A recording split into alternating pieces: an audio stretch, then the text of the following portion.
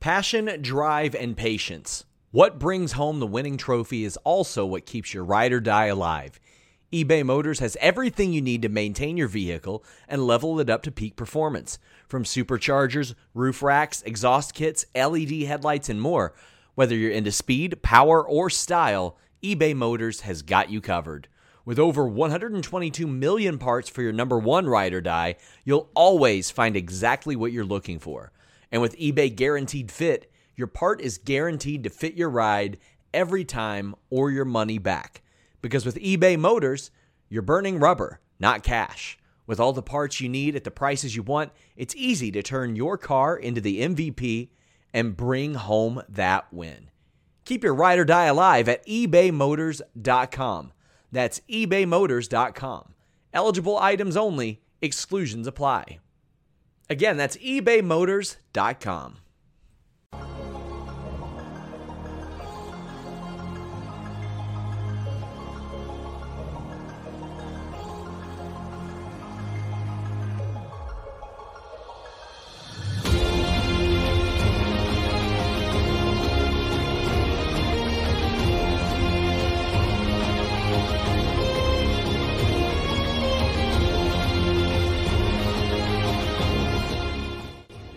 Introducing first, speaking out of Akron, Ohio, representing Team Popping the Boys, the headline god, Jeremy Lambert, and his co-host, speaking out of Atlanta, Georgia, representing more than one royal family, the king of indie viewing, Steven Jensen.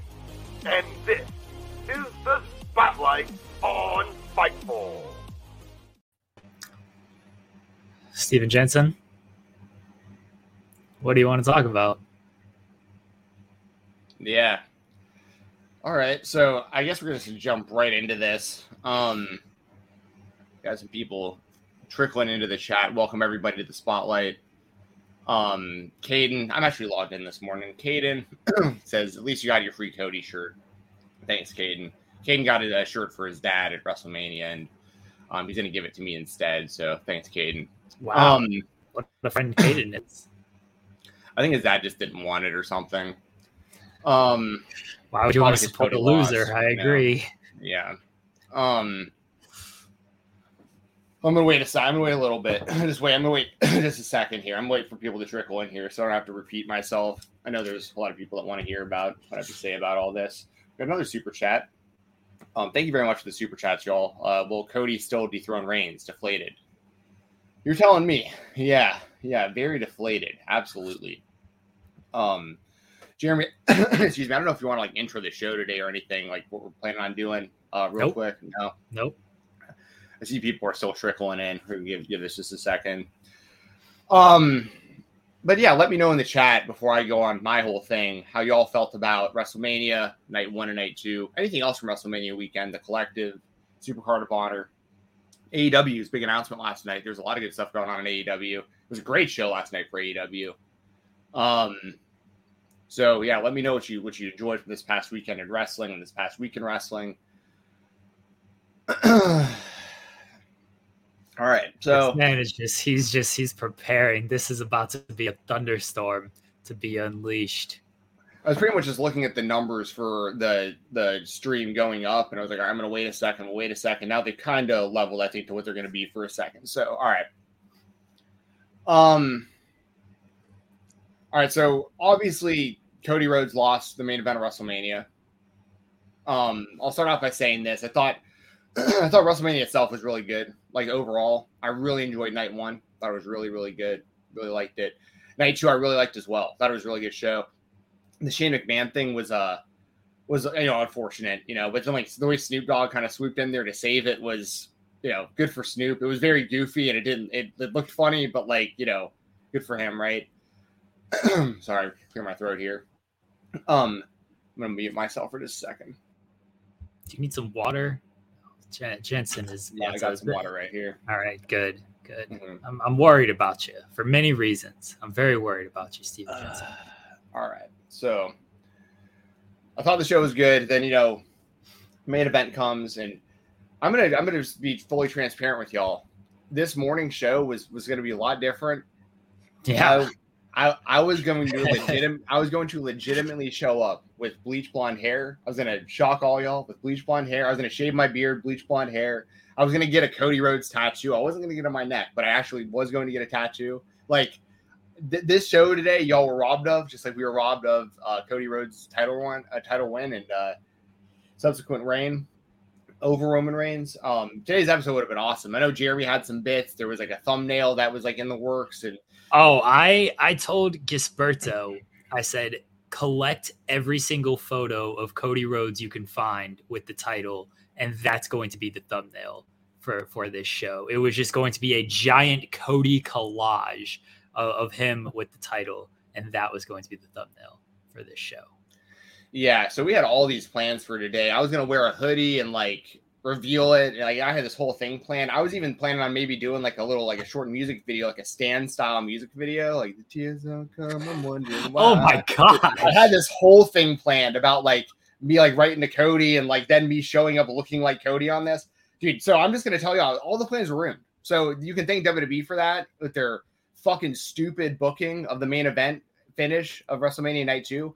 I had a lot of great plans for this today that have been thrown out the window that'll probably never be used. And if they are, spoiler alert, that's what might happen whenever, Cody does win the title. But, I don't think that's going to happen anytime soon. If it does, maybe next WrestleMania or something. I mean, but I haven't even gotten into what happened, obviously. So, I don't want to go too deep into like, once again, I was going to open the show by talking about my history with Cody, like my family, like all this, a lot of the stuff that I talked about on Fightful Overbook the day of WrestleMania Night 2. If you want some insight to that, go check it out. I was going to elaborate even more on that and how much vindication this was for Cody for getting booed out of his own company and being accepted as a top guy and this and that. And obviously, I just can't do any of that now. I mean, I'll elaborate more on that kind of stuff if and when he ever wins the world title. But there's no point in really doing that right now. So, main event of WrestleMania Night 2 happens. I'm watching the show with my brother. I'm wearing a Cody Rhodes shirt on top of a Cody Rhodes shirt underneath of a Cody Rhodes hoodie. I'm ready. I'm like as prepared as you could possibly be. Cody comes out to the ring. He's doing his entrance. I literally turn to my brother and I say, I got like tears in my eyes. I'm like, oh my God, like he's the guy. Like they made him the guy. Like he actually did it. He's the guy. He's winning the title tonight in the main event of WrestleMania. He's the guy. And then Roman comes out and listen, the match itself I thought was done really, really well. I thought it was a great match. It was fantastic. I was marking out the whole time. And the finish was just so perfect. Like the punches into the bionic elbow, follows up with like the Dustin style, drops down to his back, punches up. That puts Roman backwards right in position for the crossroads. One crossroads, boom. Well, no, you don't want to do it yet. Don't pin him yet. You hold on to it. All right, he's going for a second one. Boom, hits the second one. This is it. One more, it's done. And then Solo Sikoa, who was ejected from ringside, comes out. Samoan spikes him. Roman does that spear where he runs off both the ropes. 1, 2, 3. Now I'll say this: he nailed the spear, and Cody made it look really good. He made him look like he killed him with that thing.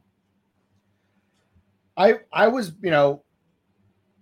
I would have filmed like a reaction. I know people wanted to see that, but it wouldn't have been entertaining to anybody. Really, it wouldn't have, because I was literally just standing there in shock for like 10 minutes straight. My brother, who in these kind of situations would love the opportunity to roast me in a situation like this for being so invested in professional wrestling, even he was like, man, I'm sorry.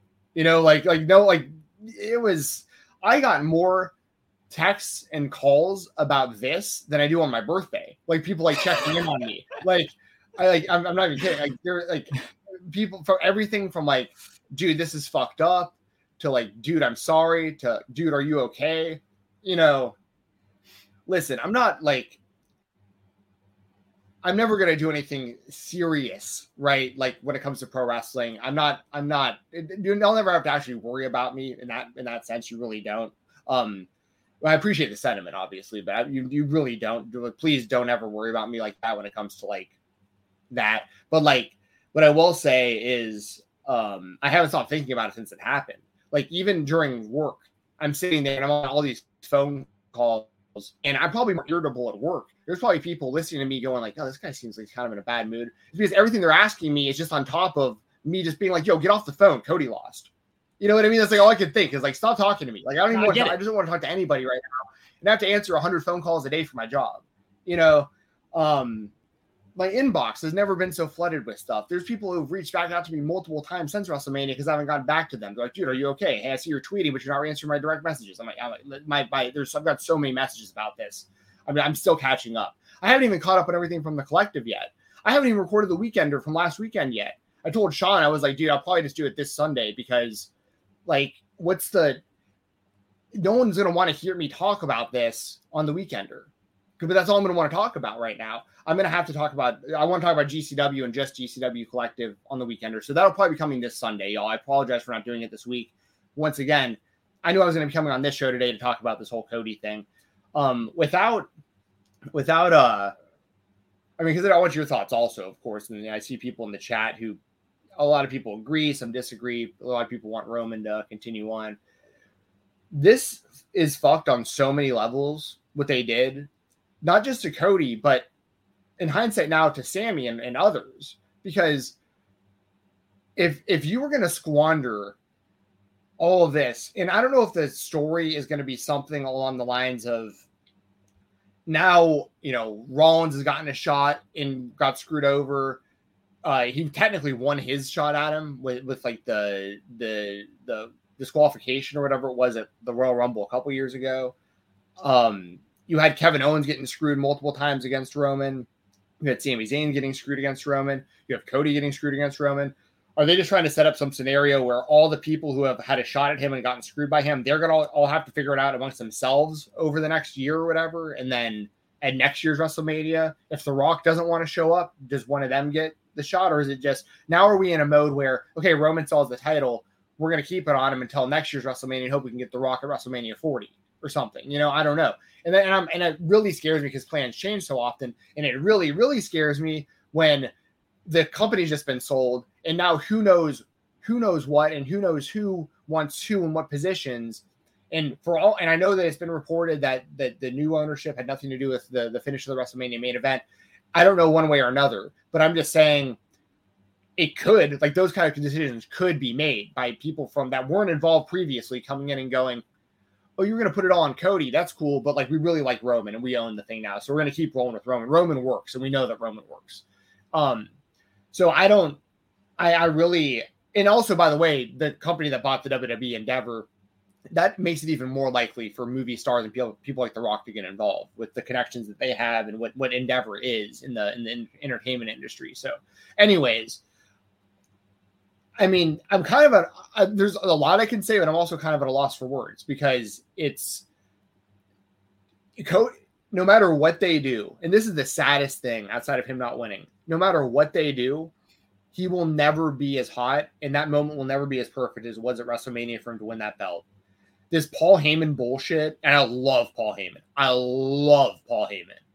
But this WWE drone bullshit that he's putting out on Twitter about, or he might not be putting it on Twitter, but I see it being like aggregated. It was an interview with Helwani. Sorry. So thank you. Interview with Helwani. And I love Ariel Helwani as well. I went to his live show years ago, like right there.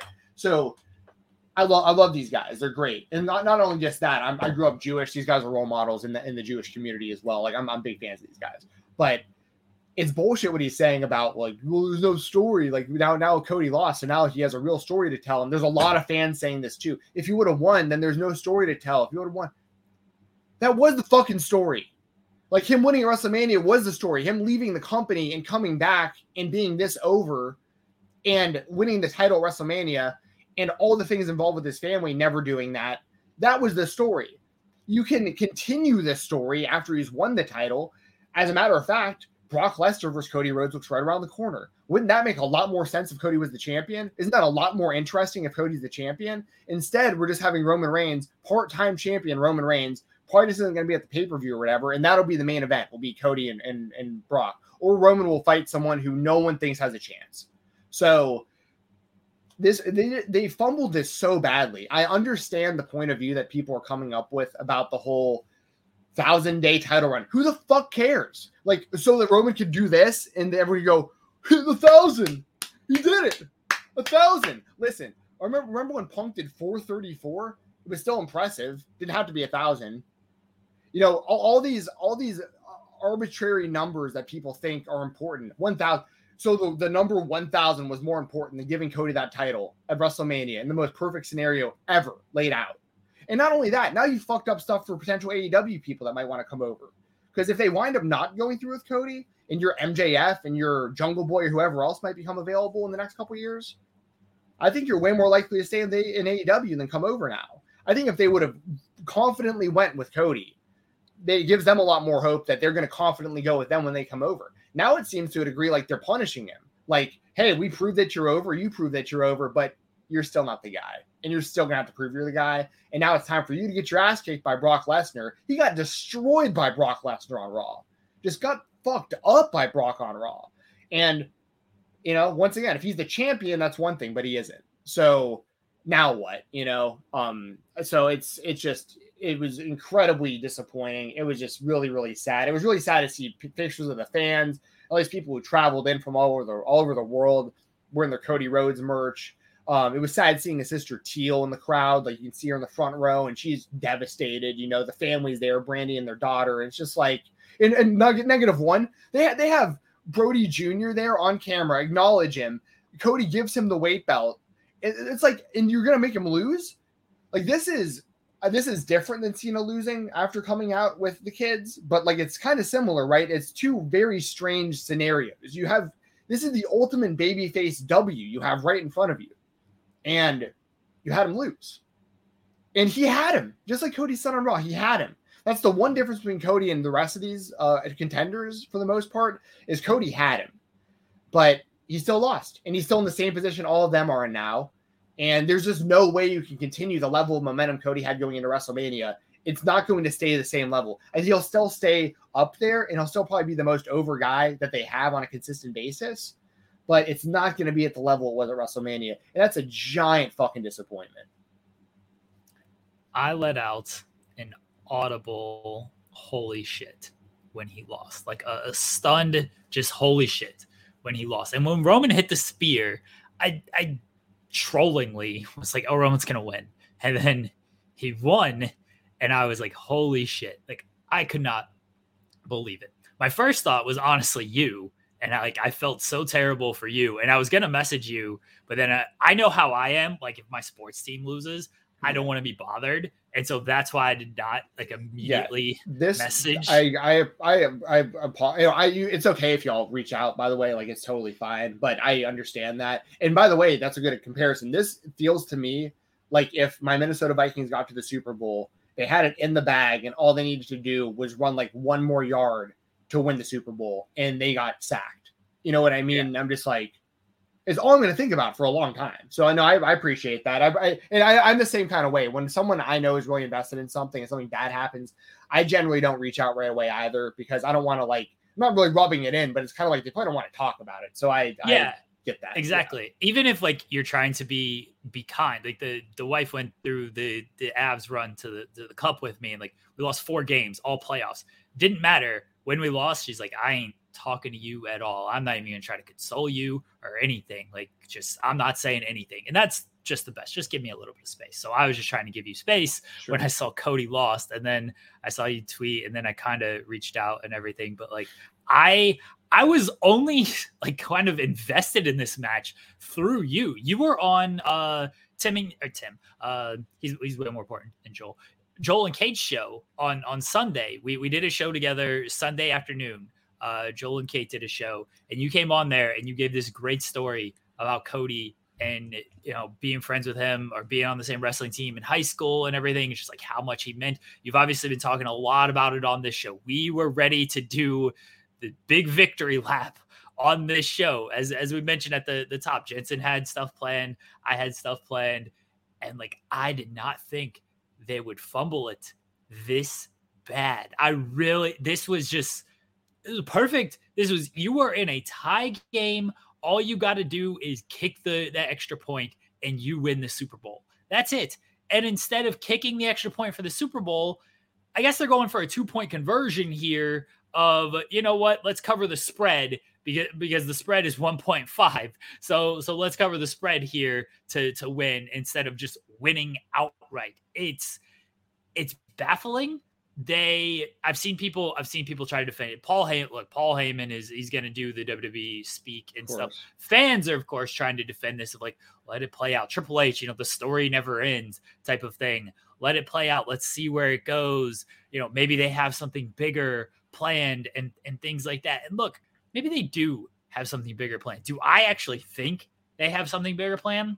No, not really. Like, I think they're kind of hoping on a wish and a prayer that they have like The Rock up their sleeve, but that's not a guarantee at all. I think they're hoping on a wish and a prayer that maybe they could do something with Austin. That's not guaranteed at all. You had within the span of 6-7 months, you had Drew in September at Clash at the Castle. That seemed like a perfect opportunity.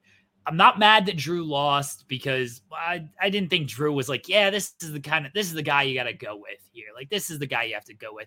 It introduced Solo to the group. Like, there was actual like good storytelling there. With Drew had been the champion like not too long before that too. Like, this is a little different. It's been a couple years, I mean? But yeah, I know what you mean. And Drew did get screwed, by the way. The whole thing where he was the champion during COVID, and then by the time that everything came back, it was on Lashley. They didn't go back to him. But no, I know I'm with you. The Drew that would have been a good moment for him, and like the crowd and everything was perfect. But as a fan, it didn't feel like it was his time to win the title back. I agree with that.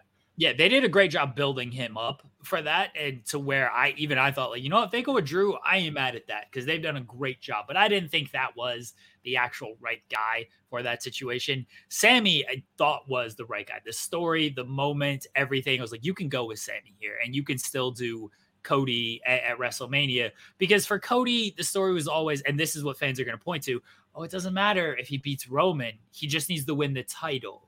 Like, that's all that matters for Cody. Winning the title is important, not ending the Roman Reigns era. That's not the important part. So, okay, you can go with Sammy because Sammy, his story was, hey, he ends Roman Reigns. Like, that's after everything he's been through. That's a big thing for Sami Zayn. So I thought Sammy was the right choice. I said it plenty of times before the show. I'm like, you know what, Sammy, I think they should do this. They didn't. And the argument against Sammy was it's Cody at Mania.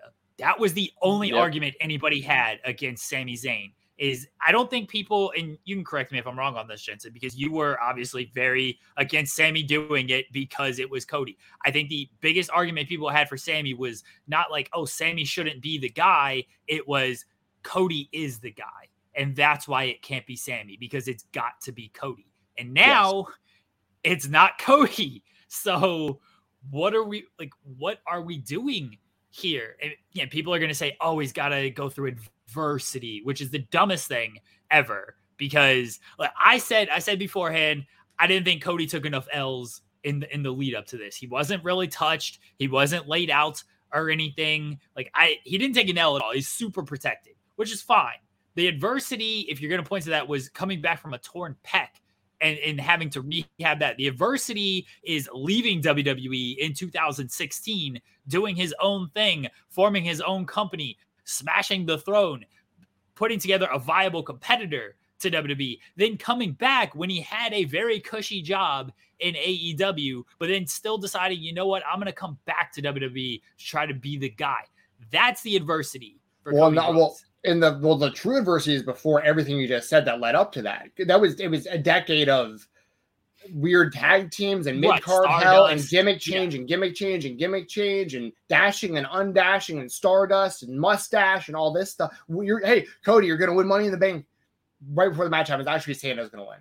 You know, it's Cody, you're on WrestleMania. Actually, this year your match got cut. We'll just do cut for a Total Divas bit. Exactly. It's all of that, which led up to everything you just said, which is also all adversity. So it's that, you're right. That's the adversity. The adversities happen. What we were behind, not just me, but like Cody Rhodes fans in general, what we were behind in this was he overcame. Now he's the man. Now they look at him differently. We need a new John Cena. He's it. Let's do this. We're ready. On top of everything you said about Sammy, because you're right. And I said it plenty of times on this very show, week after week. I had nothing against Sami Zayn.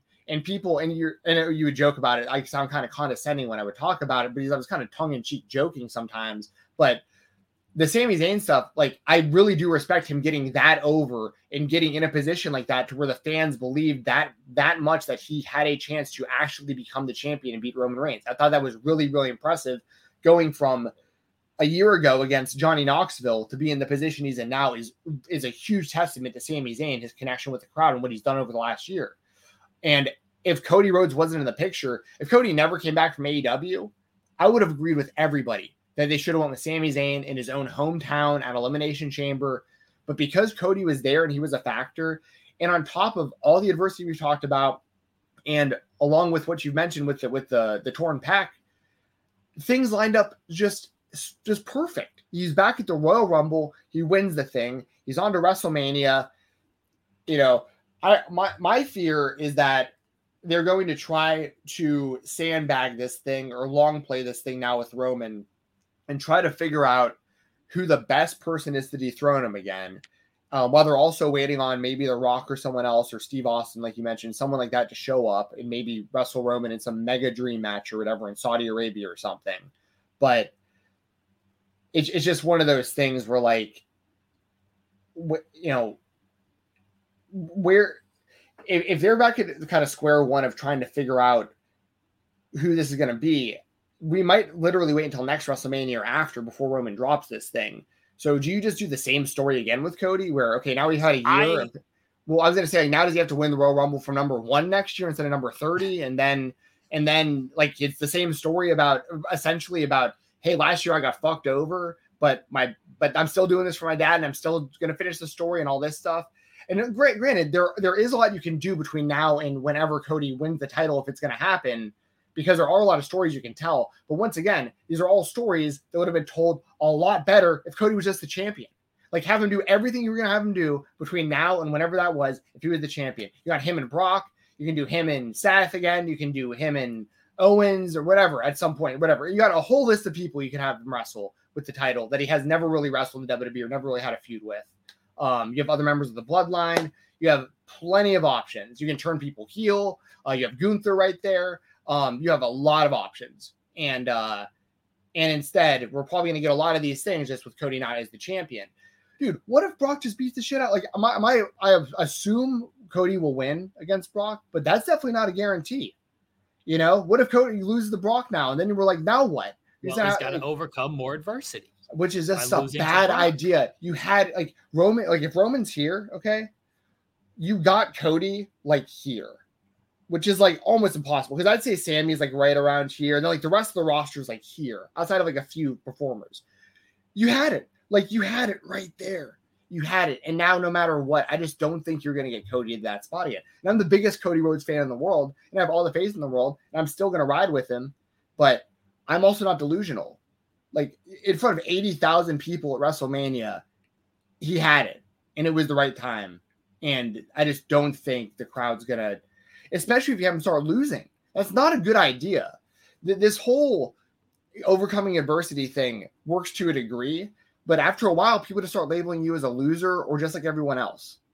And that's the last thing you want to do when you need actual new fucking megastars. Like, Roman's all you have, and he's all you've had for a long time.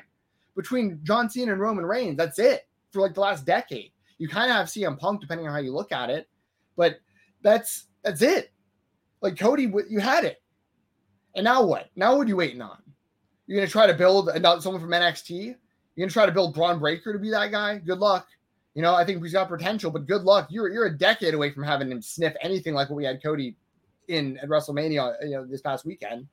If everything goes perfectly, best case scenario, Braun Breaker is half as over as that 5 to 10 years from now. Honestly, like, this is insane. It's insane that they did this. And once again, the people get stuck on this 1,000-day title run. Someone in the chat, let me know why that matters. Just anyone give me a real reason why 1,000 days would make any difference if he would have lost the title. I did one t-shirt, right? Yeah, compared to the money they would have been printing the night of WrestleMania with Cody Rhodes wins the title merchandise. Which, by the way, I was sitting there in WWE shop refreshing the fucking screen at the end of that match. I was like, I'm about to buy everything they're dropping. I'm gonna get the keychains and the t-shirts. Oh, You would have sold more Cody merch after his win that they're going to sell these 1,000 Days t-shirts. yeah. Look, yeah, people in the chat, because it's a big number. I know, right? Big number. We know what else is a big number? 950 or whatever the fuck it's at right now. Like, no one's going to beat this. No one's touching this regardless. You know, just because, I don't know, what's a record that like no one will ever or whatever. I guess it's tough with like the home run record because of the steroids involved with like Wayne Gretzky's goal record. I guess Ovechkin might honestly end up topping that. Wayne Gretzky's point record probably not being touched. Or like LeBron's points record that probably won't get beat because he's still going to keep playing for another few years and like it'll just keep getting higher. My point is, well, actually, that's a perfect example. It'll take something like that. It'll take the length it did for, like, you know, what was it when was it Chamberlain back in like the 80s had that record. It'll take like that long probably before they find somebody who is as over in a position that they had themselves in with Cody at WrestleMania. I honestly believe that. Like, you know, it's just or not necessarily just that, but to find their next like John Cena or whatever, or to have someone in a position like that. Look at what they had to do with Roman.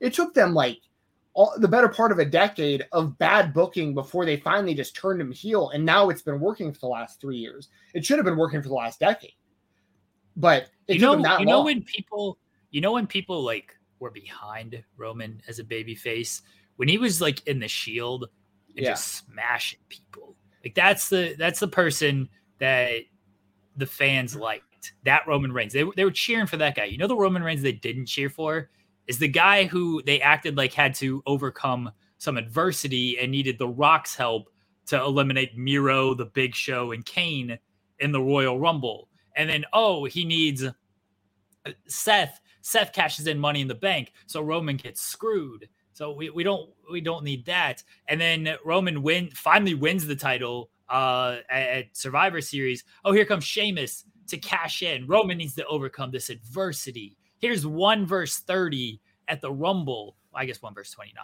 at the Rumble for Roman's title. He's got to overcome this adversity to remain the champion. It's like, sometimes you just have a guy beat other people.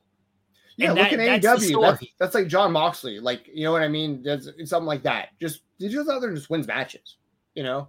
And sometimes he loses. Okay. He goes out, you know, it's good. It's good to just have some people go out and they just win every now and then. You're right about that. You can build winners. We want to get behind winners. You don't want to get behind losers. You don't want to get behind people that are just like everyone else. We want some fucking winners. You can do adversity in like segments and stuff. Moxley doesn't come out on top every single segment. Sometimes Hangman punches him in the face and knocks him out. Hangman, you know, he got laid out by Kenny Omega going into the title match and everything. Hangman had to get knocked down a couple pegs, but you know what Hangman did for the most part is won matches. Yeah, he didn't. He may have like gotten taken out in segments. He may have been laid out or got cut down in promos. At the end of the day, he won these matches, and that's where I think people think losing matches like, oh, this is the real adversity. He lost the wrestling match. No, you can do adversity by getting laid out in segments or losing promo segments. You know, Cody lost the first promo to Roman Reigns. Shit, I thought he lost the promo where Reigns just came out and raised the title and Cody's trying to rap California Love and everything. Although that was a fantastic bit. Yeah. Like, there's different ways to tell adversity that isn't, let's lose this wrestling match, especially when you were as hot and as over as Cody Rhodes was going into this. Because like has been said many times, you don't know if you're going to reach this point again. Paul Heyman can say like, oh, it's like the Undertaker streak.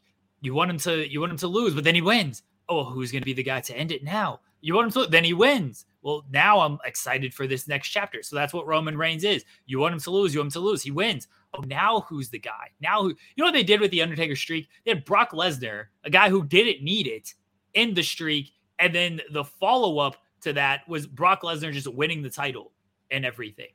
So what are they going to do with Roman's big winning streak? Just give it to a guy who probably doesn't need it and move on from there?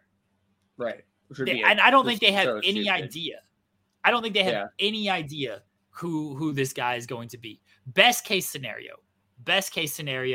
is they basically do the John Cena thing with Cody Rhodes, and that's when Cena lost to Rock at WrestleMania, And he's like, oh, big losing streak. You know, he's got the disheveled look on his face after losing and everything, much like Cody did.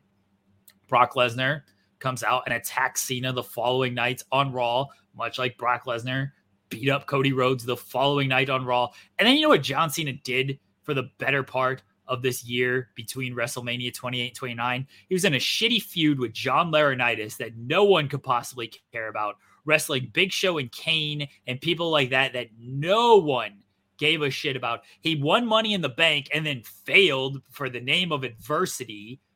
And then he won the Rumble, and then he just beat The Rock. But the rematch didn't have the same impact as the original. It still did big business. I will grant everybody that. It still did big business for the company. But the rematch was not as interesting because it just felt pointless. It felt pointless, and it wasn't as hot as like, this is the first time ever. Once in a lifetime. Once in a lifetime, yeah. Right. And then do it again the following year. It wasn't as hot because we didn't need it.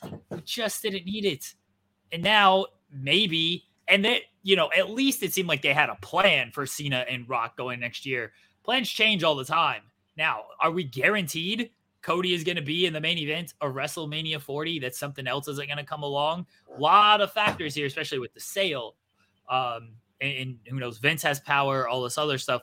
A lot can change in a year. Look how much has changed in 4 months since the start of a year. 4 months ago, we were talking Vince McMahon came into power, came back on the board 4 months ago. That's how much has changed in 4 months. It looked like, you know, Triple H had his creative direction and everything. All of a sudden, 4 months ago, Vince is back. And now look at how much has changed from the time Vince has returned to now. And also the people who want to say, oh, again, like Paul Heyman, what's the story after Cody Rhodes wins? What's the story after that? You employ 500 fucking writers. Write a damn story. Figure that out. You got all these writers. You're telling me one of them can't write a story where you have a babyface champion because you've had a heel champion for 1,000 days now? Somebody can't figure that out? The story is probably the same thing you're going to write anyway, just Cody Rhodes has the title. Like you said, Brock Lesnar and Cody Rhodes isn't a great program. It's a program that makes sense with Cody as the champion because now Brock, as was referenced on Monday, he can challenge for the title again. So now he has a reason to go after Cody. He's like, hey, man, I couldn't face Roman. You got this title. Now I'm coming after you.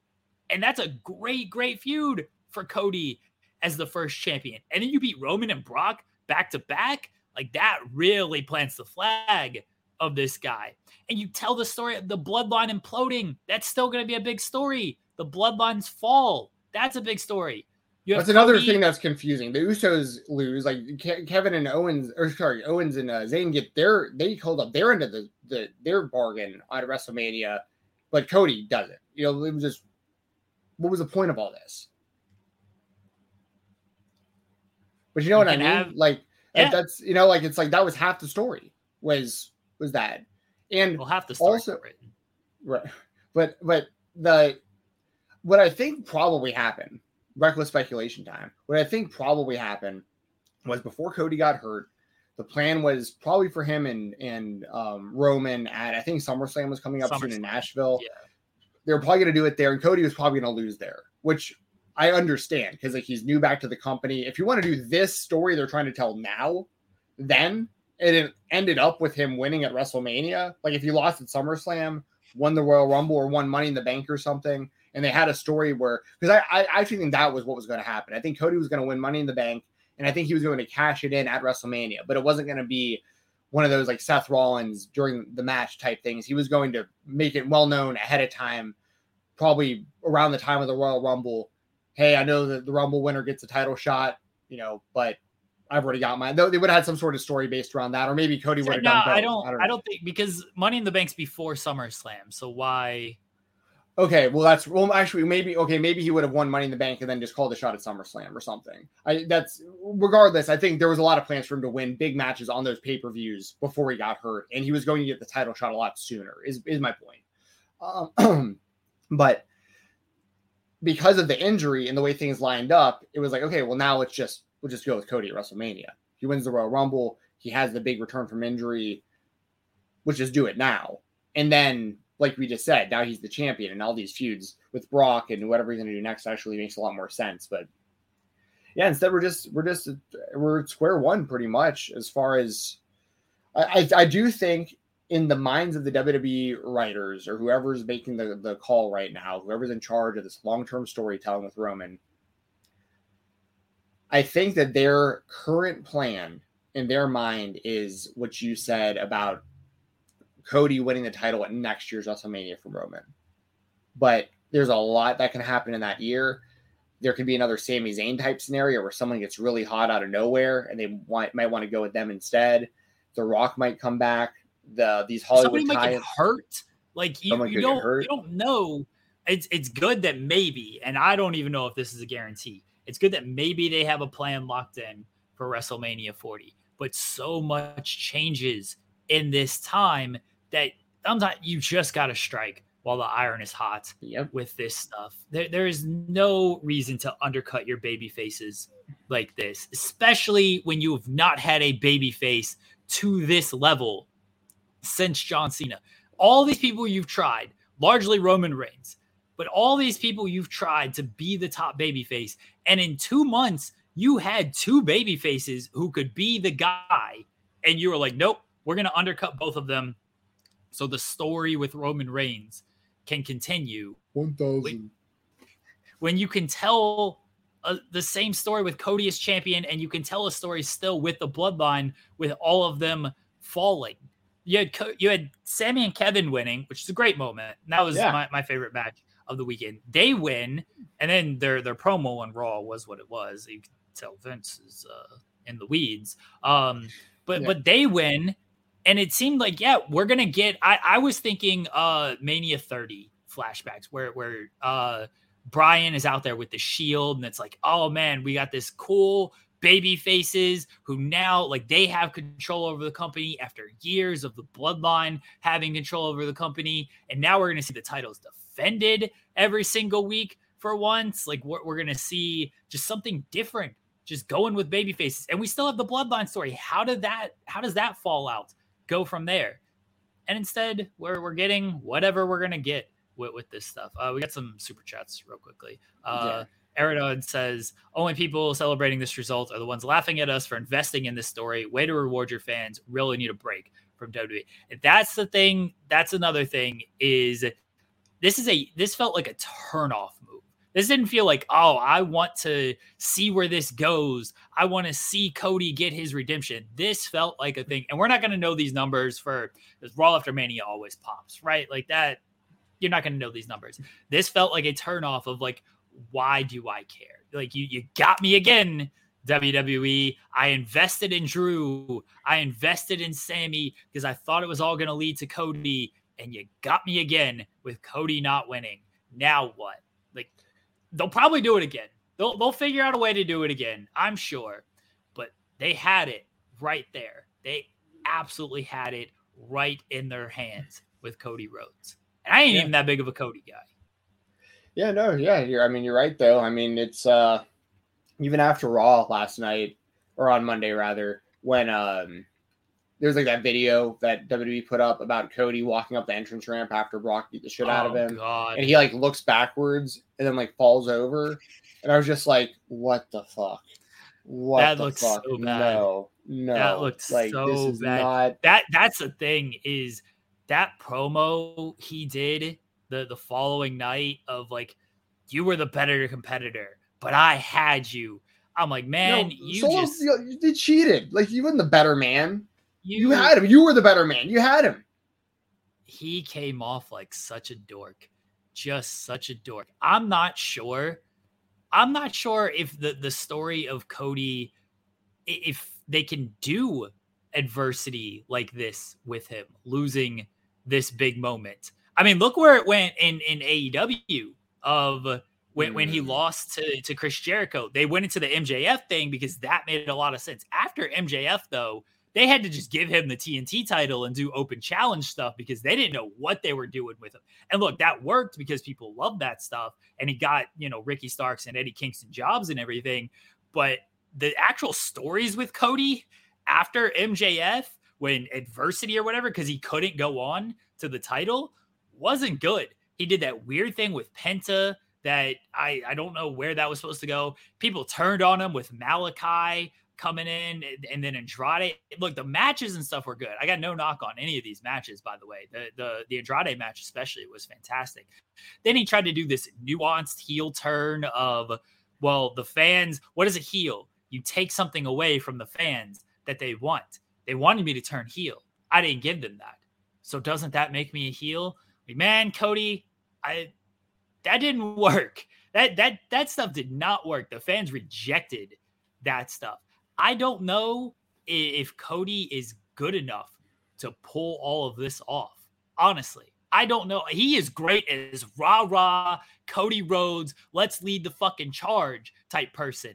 I don't think he's very good as down on my luck, Cody Rhodes, where do I go next? And, keep losing at every turn. You got me type of thing. I don't know if he can do that well. Well, I don't think it's... This show is sponsored by BetterHelp. If you had an extra hour in your day, what is the first thing that you would do? Read a book, take a nap, play some video games, do something for a friend, volunteer. A lot of us spend our lives wishing that we had more time. But the question is, time for what? And if it was unlimited, how would you go about using it?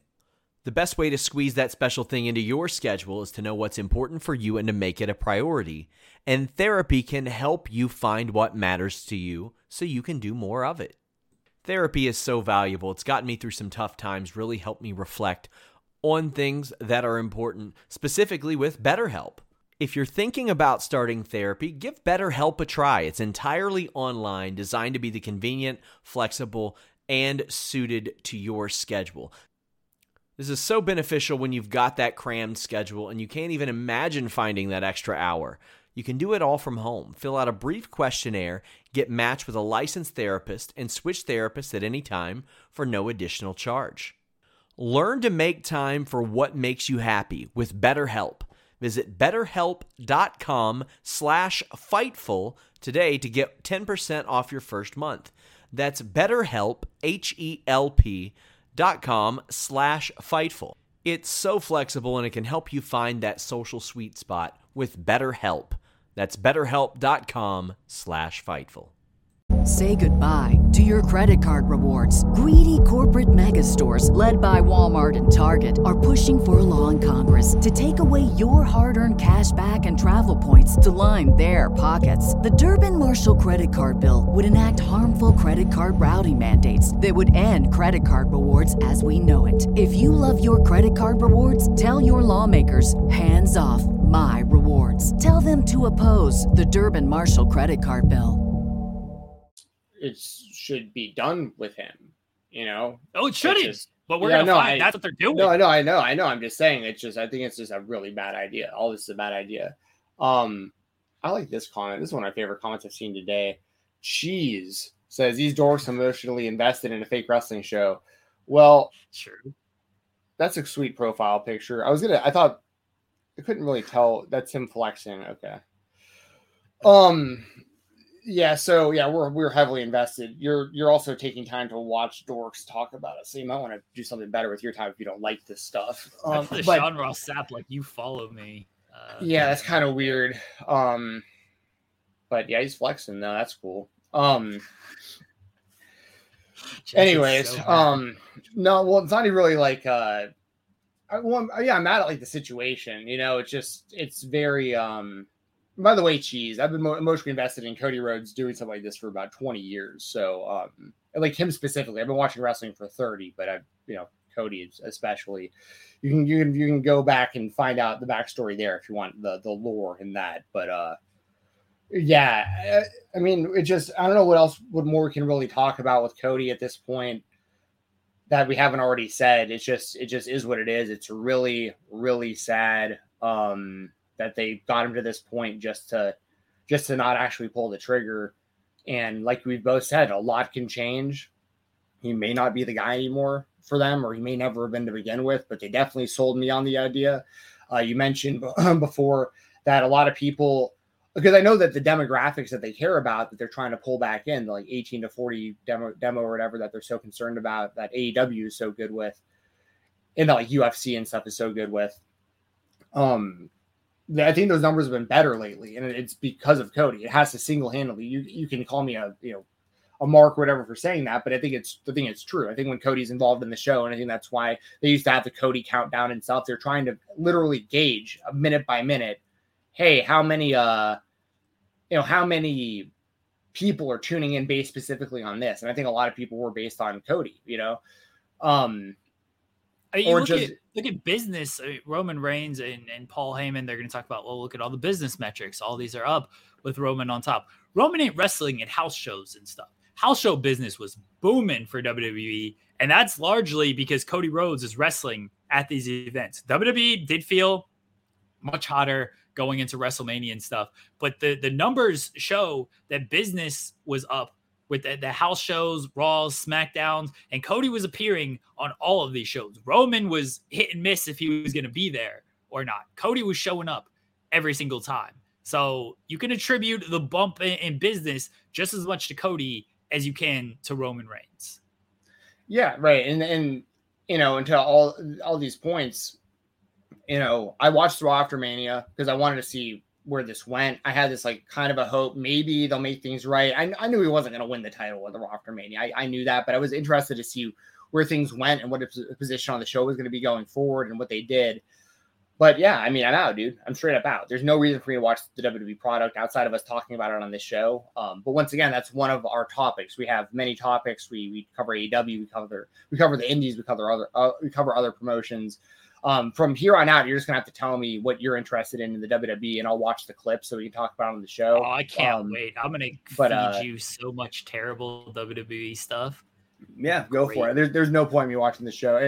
I'm gonna try to keep up with what Cody is doing, but I'm definitely not gonna be sitting through 3-hour Raws or 2-hour SmackDowns. I would have with him as the champion, but that's just not happening. So, and I know I'm not the only one. There's a lot of people who aren't going to watch, who are going to dip out. That just it's one of those things. Here's the thing: whether it was Cody or anyone else, you can apply this to a lot of people. I'm applying it to Cody because it's specific. We are specifically talking about Cody, but especially kids, not just adults, especially kids. Fuck them kids at WrestleMania. They had John Cena come out with Make-A-Wish kids, and they were like, you know what? John Cena's just going to lose. They had Cody come out.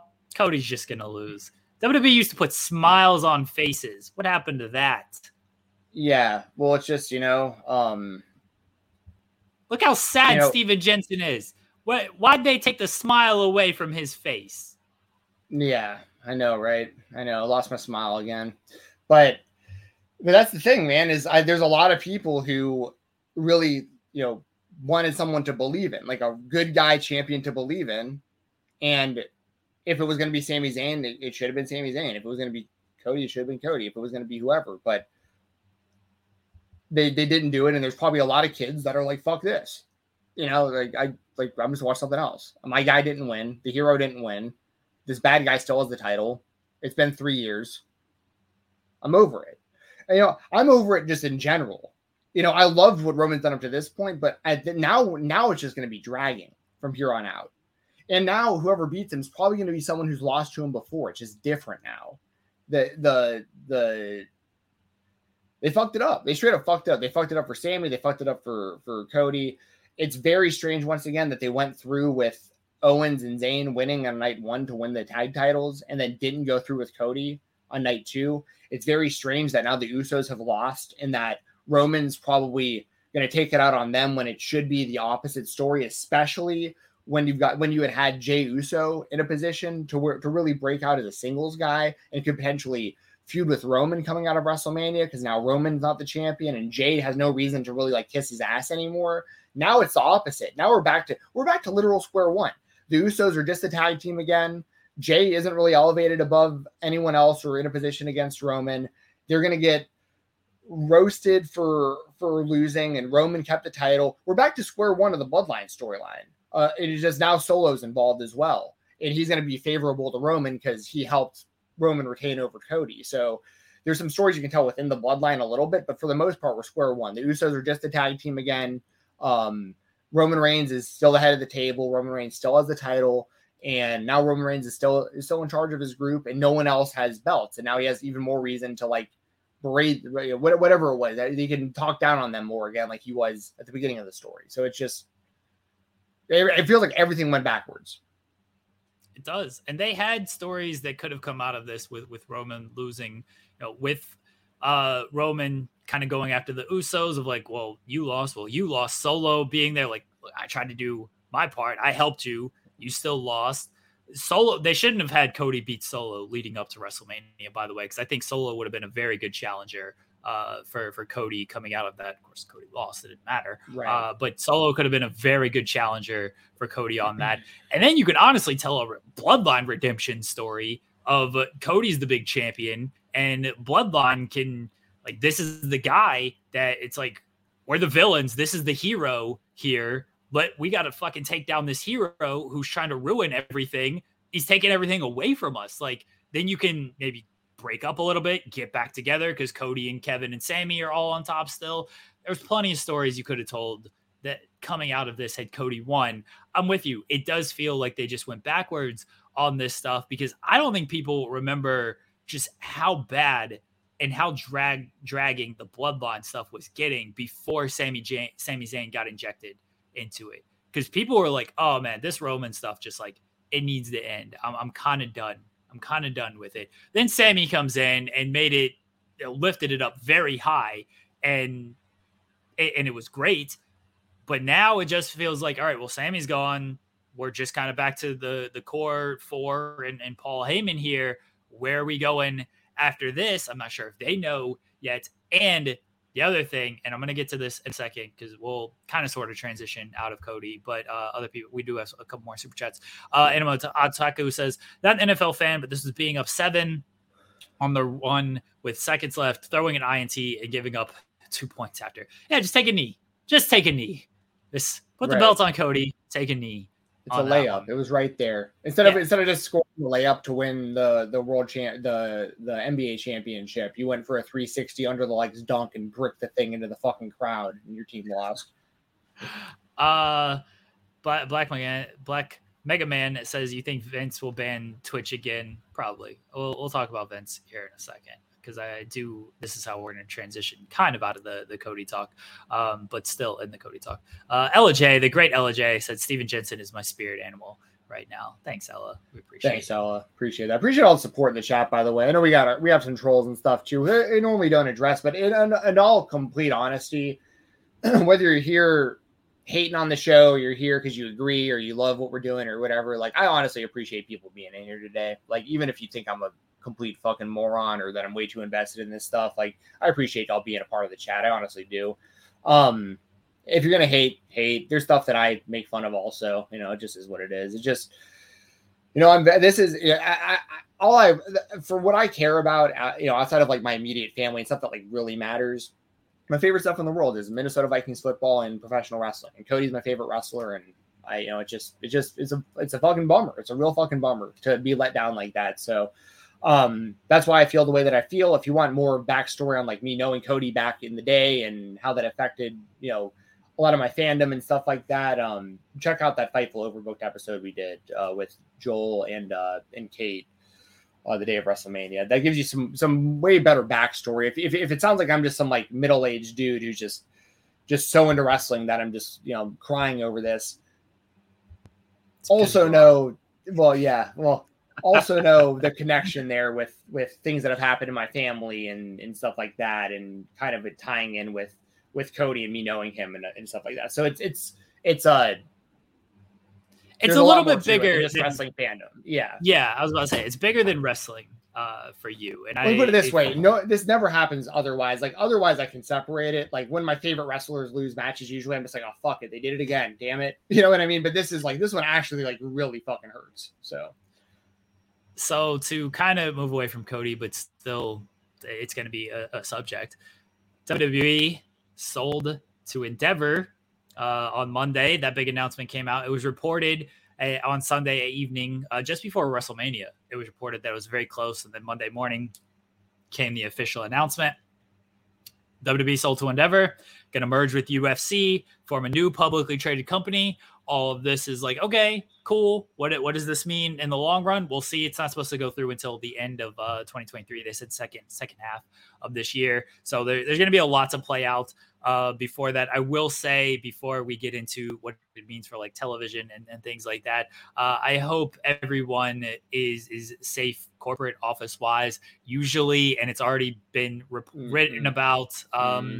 Even the COO has mentioned it. Usually when you have sales like this, when you have mergers, going to be layoffs and things like that. Departments are going to combine, things like that. Well, this company specifically, like, we saw this happen with the UFC sale. Yeah. So like, exactly. Yeah. So like, and I don't mean to cut you off, but like, that's a really important thing here. Is it isn't just that there's a big company coming in and they're going to make changes. We have seen this exact company come in and buy the UFC.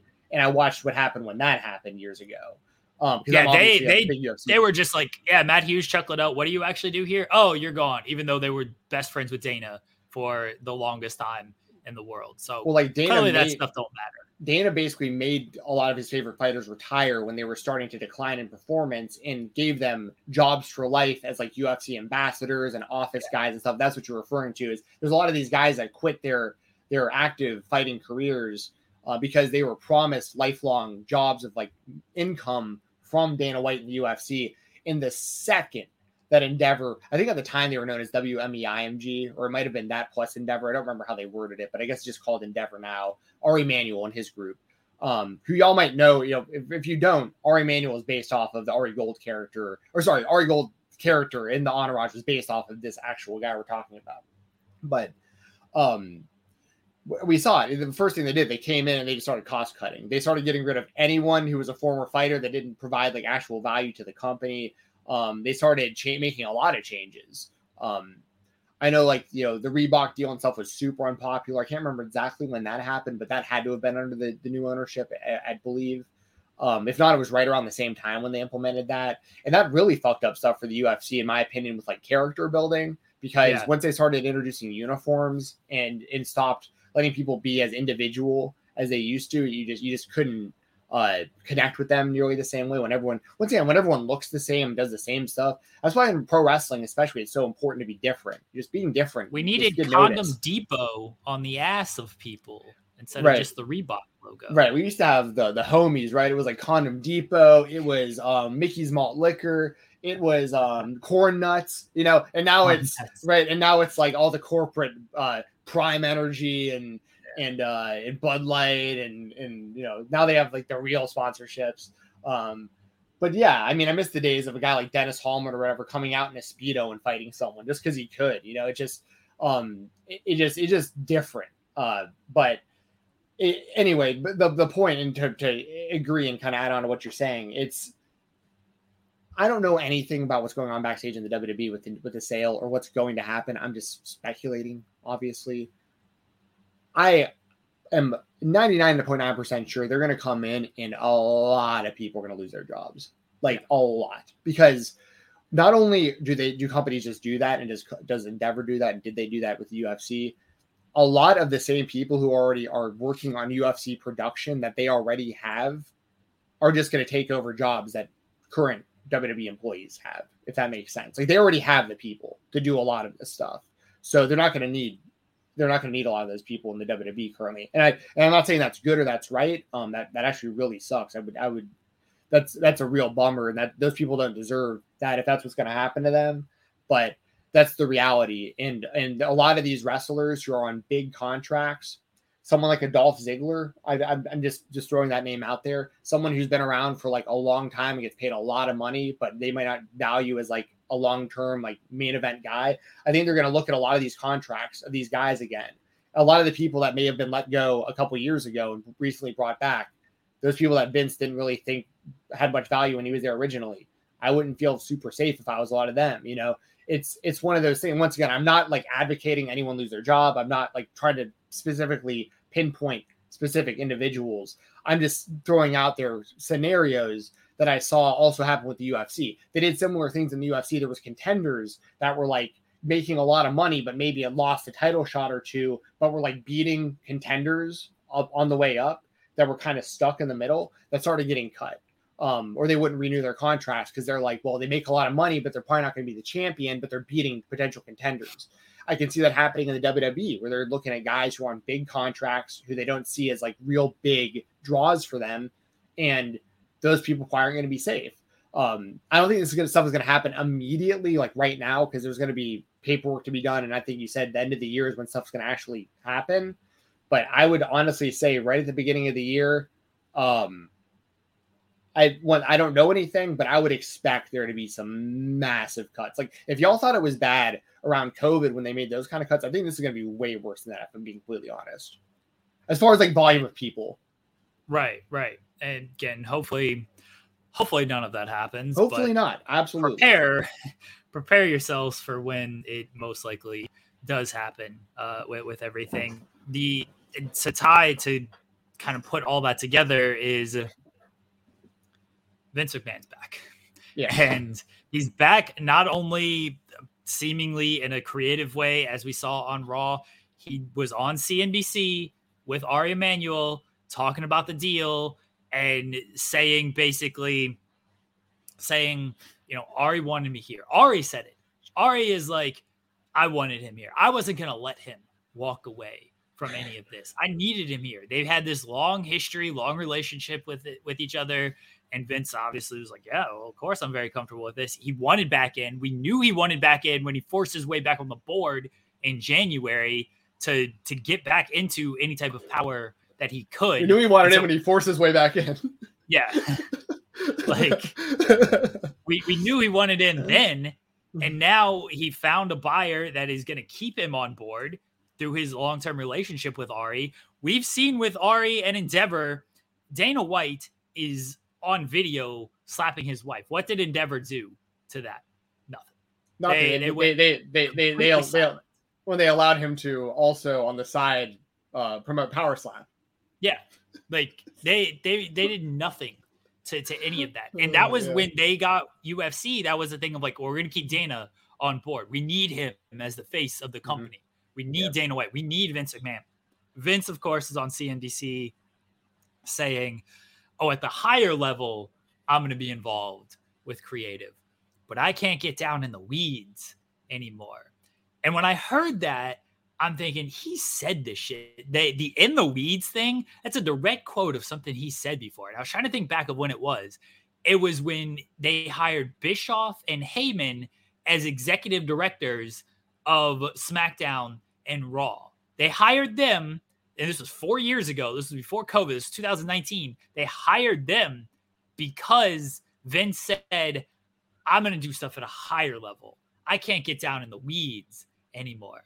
What happened there? Bischoff was gone, seemingly like within months. Yeah, Heyman was gone across the country and then got let go immediately. Yeah. Heyman was gone within like years.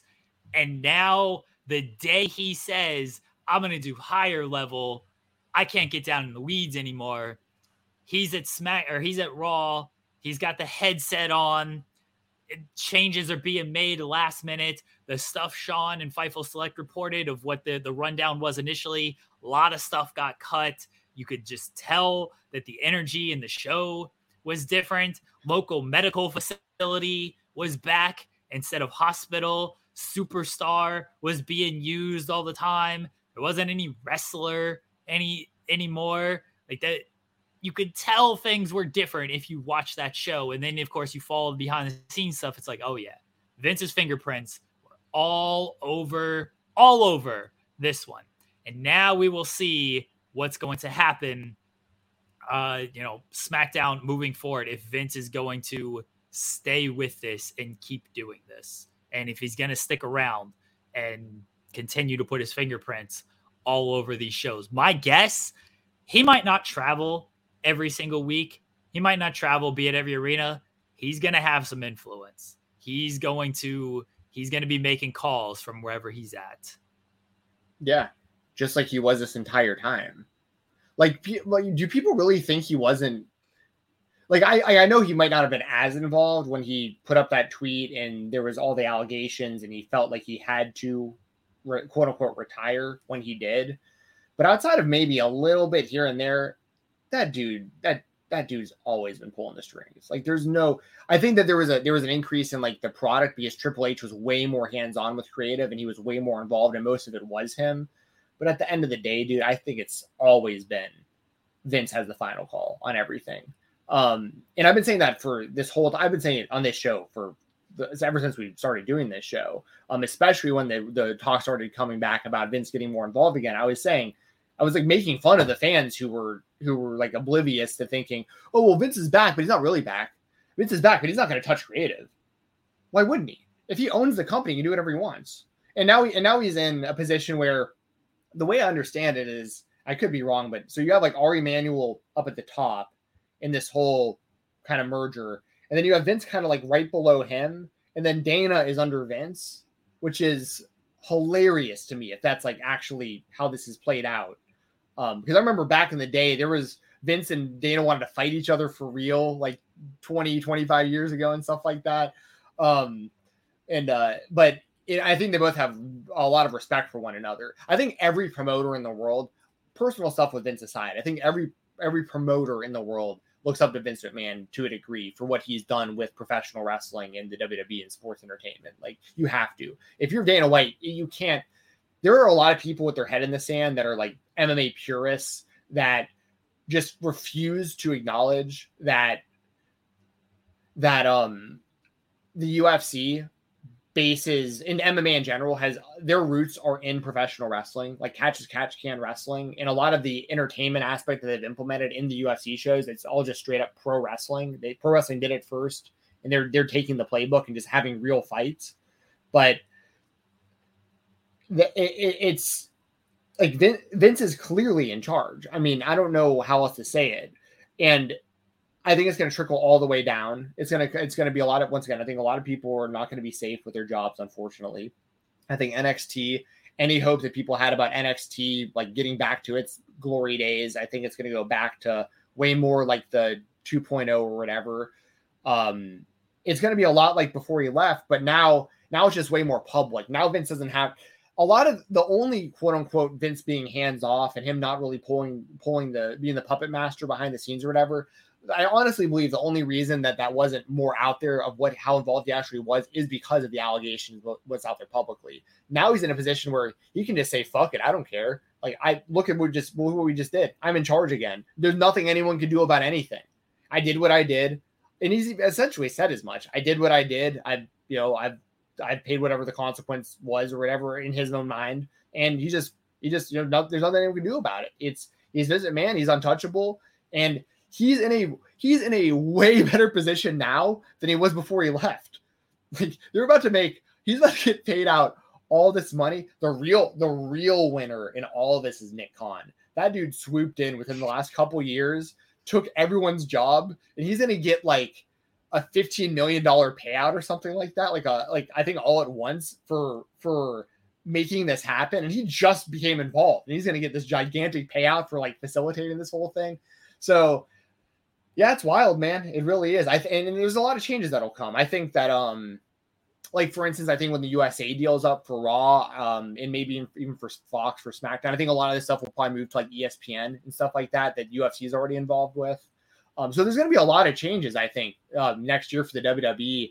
But let's not be delusional, y'all. Vince has always been the man. He's always been in charge. There was maybe a very small window where he was a little less hands-on, and publicly they definitely didn't want people knowing.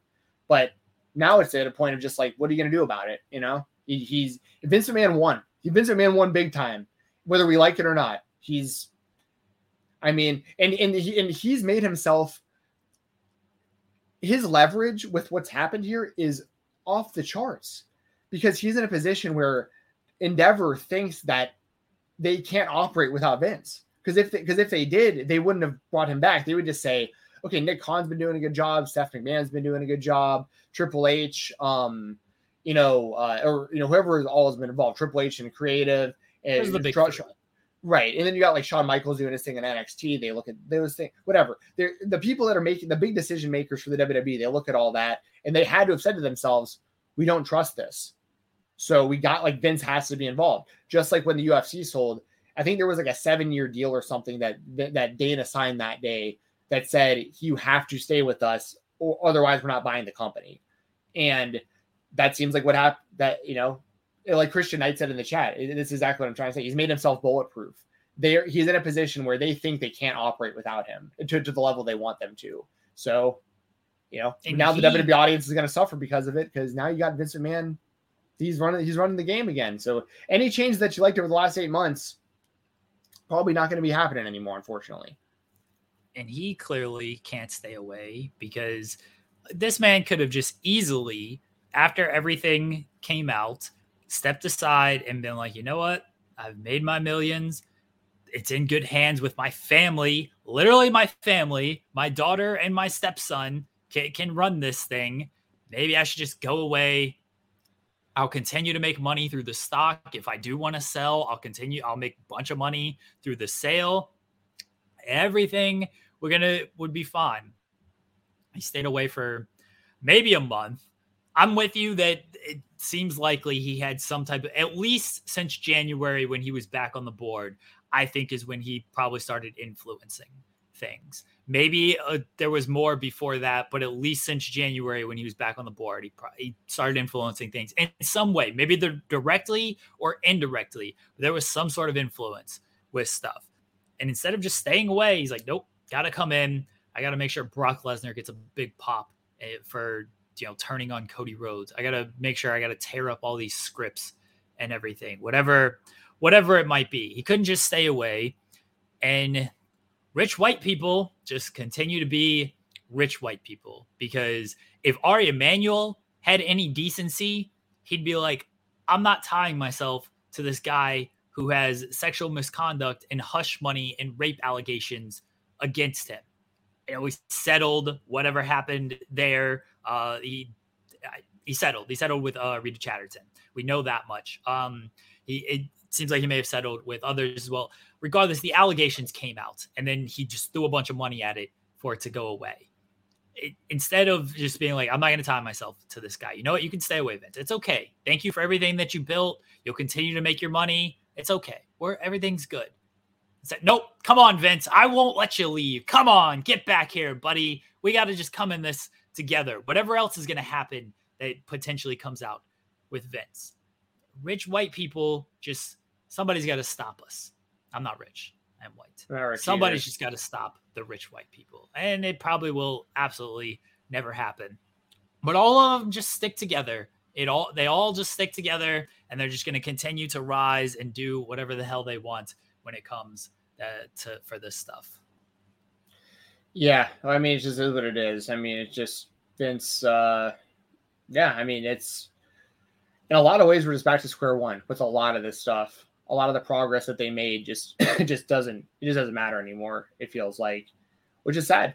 It's sad. It seemed like there was a lot of really good change and stuff that people were getting excited about, and WWE fans and a lot of lapsed fans that were returning. Now it just kind of just feels like it's going to be the same thing. Someone in the chat, where was it? I appreciate all the chats, by the way. You guys are being super active. Someone said something about LA Knight that I wanted to address and I missed. Oh, here we go. This is a good one. LA Knight is going to make a great manager for Bronson Reed. I'm assuming that they're talking about like that's the kind of Vince booking. I could see that happening in like Impact, like those two, because I don't know how Vince feels about either of those guys. You know, a lot of your favorites, I don't think Vince is very high on. You know, it's going to be. I mean, he released a lot of these guys. He released Bronson, and and he turned LA Knight into Max Dupree or whatever. Yeah, I mean, that's where we're at. I mean, he didn't get. Hold on, we have this super chat. Do you think it's possible he told Vince he would keep him on just so he could see the sale and vote him out later? Maybe. I know Jimmy Van said that it's possible that's probably the earliest that Vince could go out. And so maybe it's possible. Maybe that's possible that. Yeah, I doubt it, but I think it's. I don't think so either. I doubt it. Yeah. I think that if he wanted Vince out, it's like, hey, let's just do the sale, and then Vince, you can go away. Like that. Yeah. That was it. Well, something else I wanted to bring up real quick too, because you mentioned, he could have just handed this thing off to his family and rode off to the sunset and kept it in the family and all that. We talked about it after it happened, but when Vince did that McAfee interview, that was really telling for me.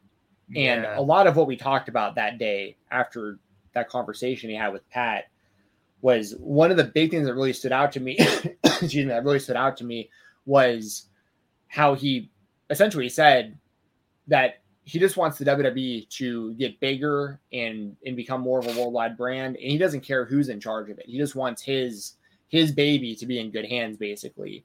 And Pat all but asked him, he might have even asked him directly, I can't remember, but he basically said like, oh, even that's like not your family or whatever, or he might have mentioned Triple H or whatever. And Vince was like, yeah, it's whoever I think this is best.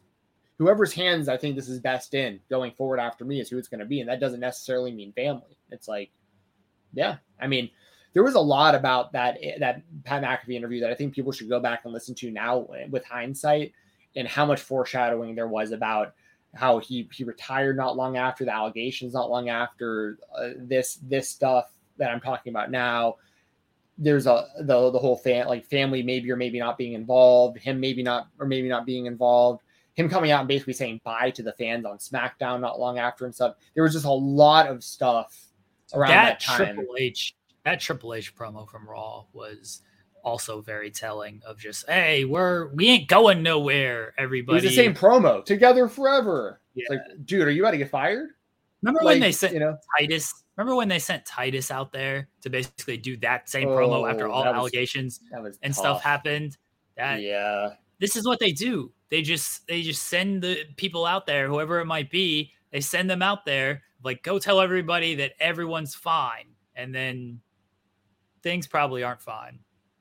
Yeah, exactly. So, yeah, I mean, I hope Triple H, that would be the saddest thing of like all of it to me, honestly, is if Triple H got squeezed out of this whole thing after all these years of being put in preparing for that spot, and to have it for, half a year or whatever, and for the locker room to be reinvigorated, and for former talent to come back, and for storylines to get better, and all this emotional investment, and all these things that it seemed like Triple H was really doing well, regardless of if Vince was still the puppet master or not, or had given the final say, whatever was going on seemed to really be working.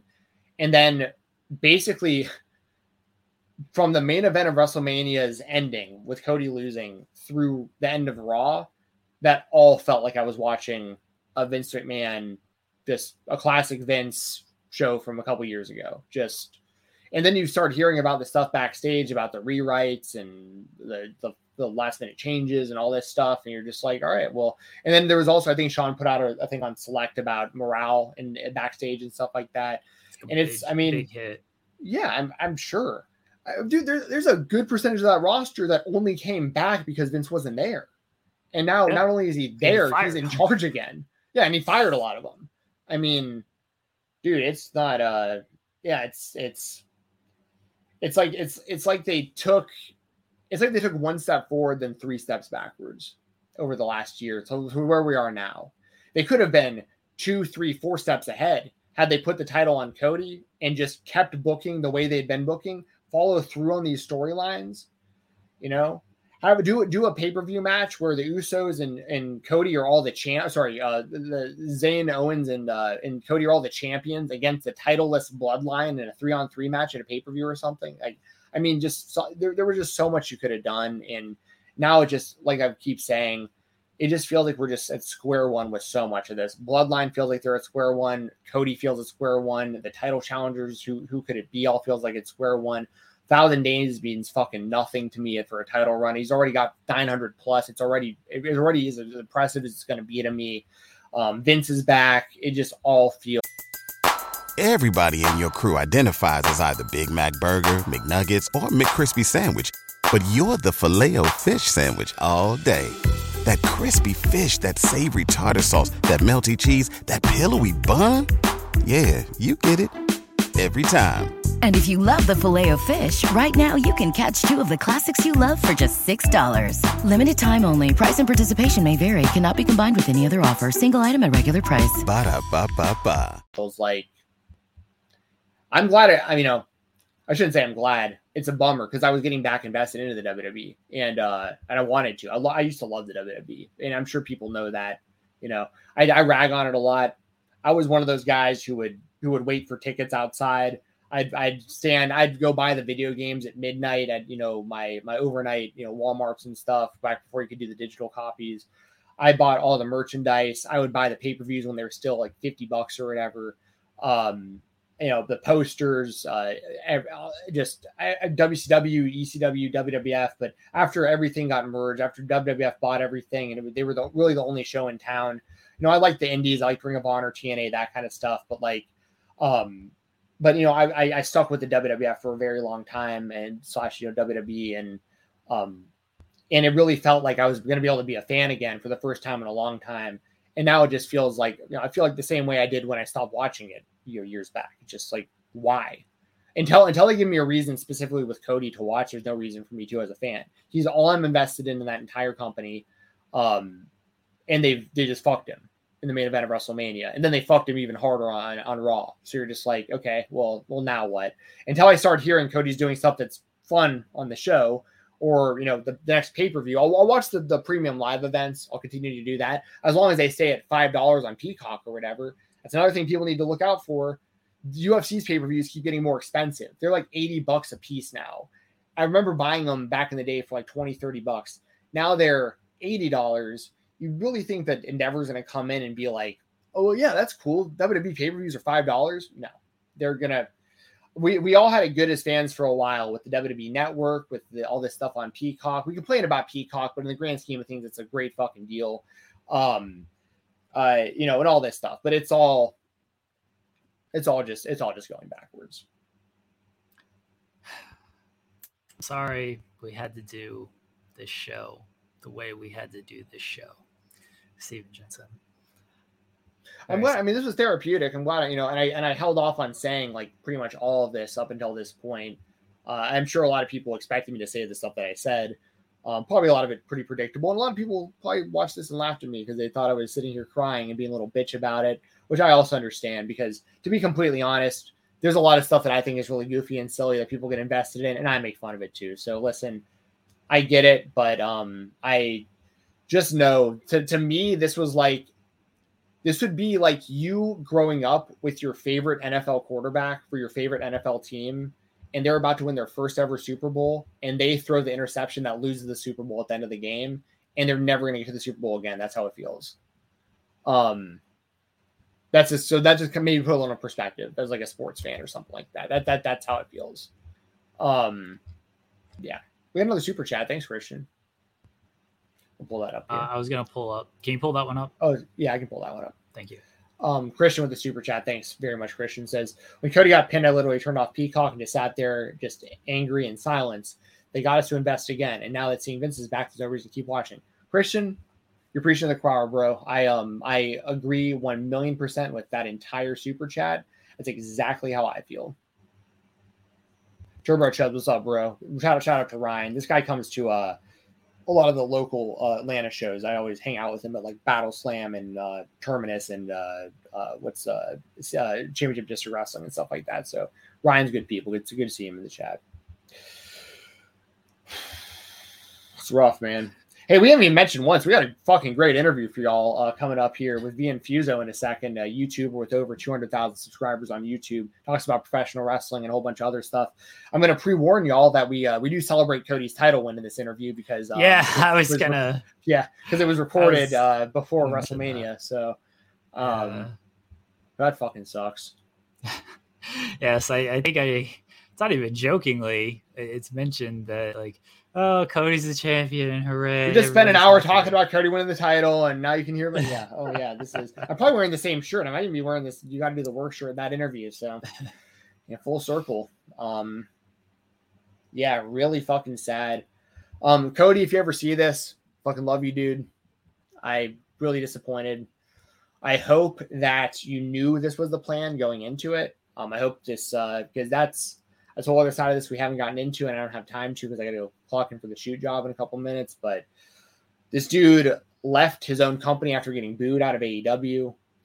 He came back, I'm sure, with a lot of promises and there was a lot there. Obviously, he kept his theme music, he kept the gimmick, everything. He's the American Nightmare. That's what they bought. The WWE bought the American Nightmare package.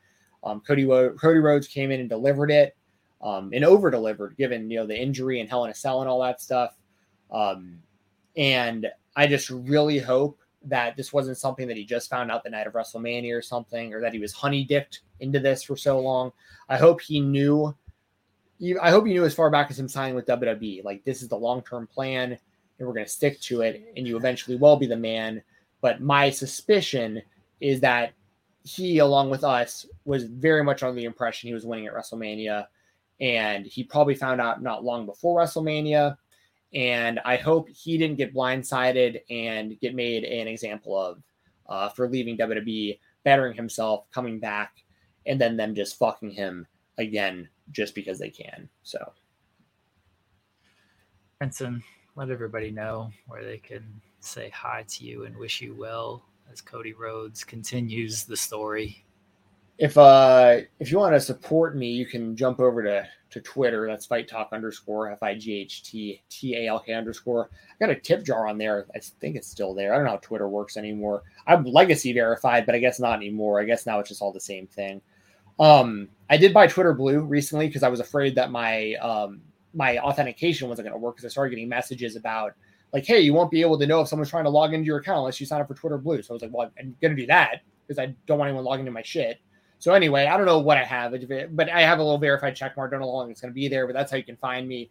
You can listen to this show. The next episode of the Fightful Select Weekender podcast will be this Sunday. I'll talk about the GCW Collective.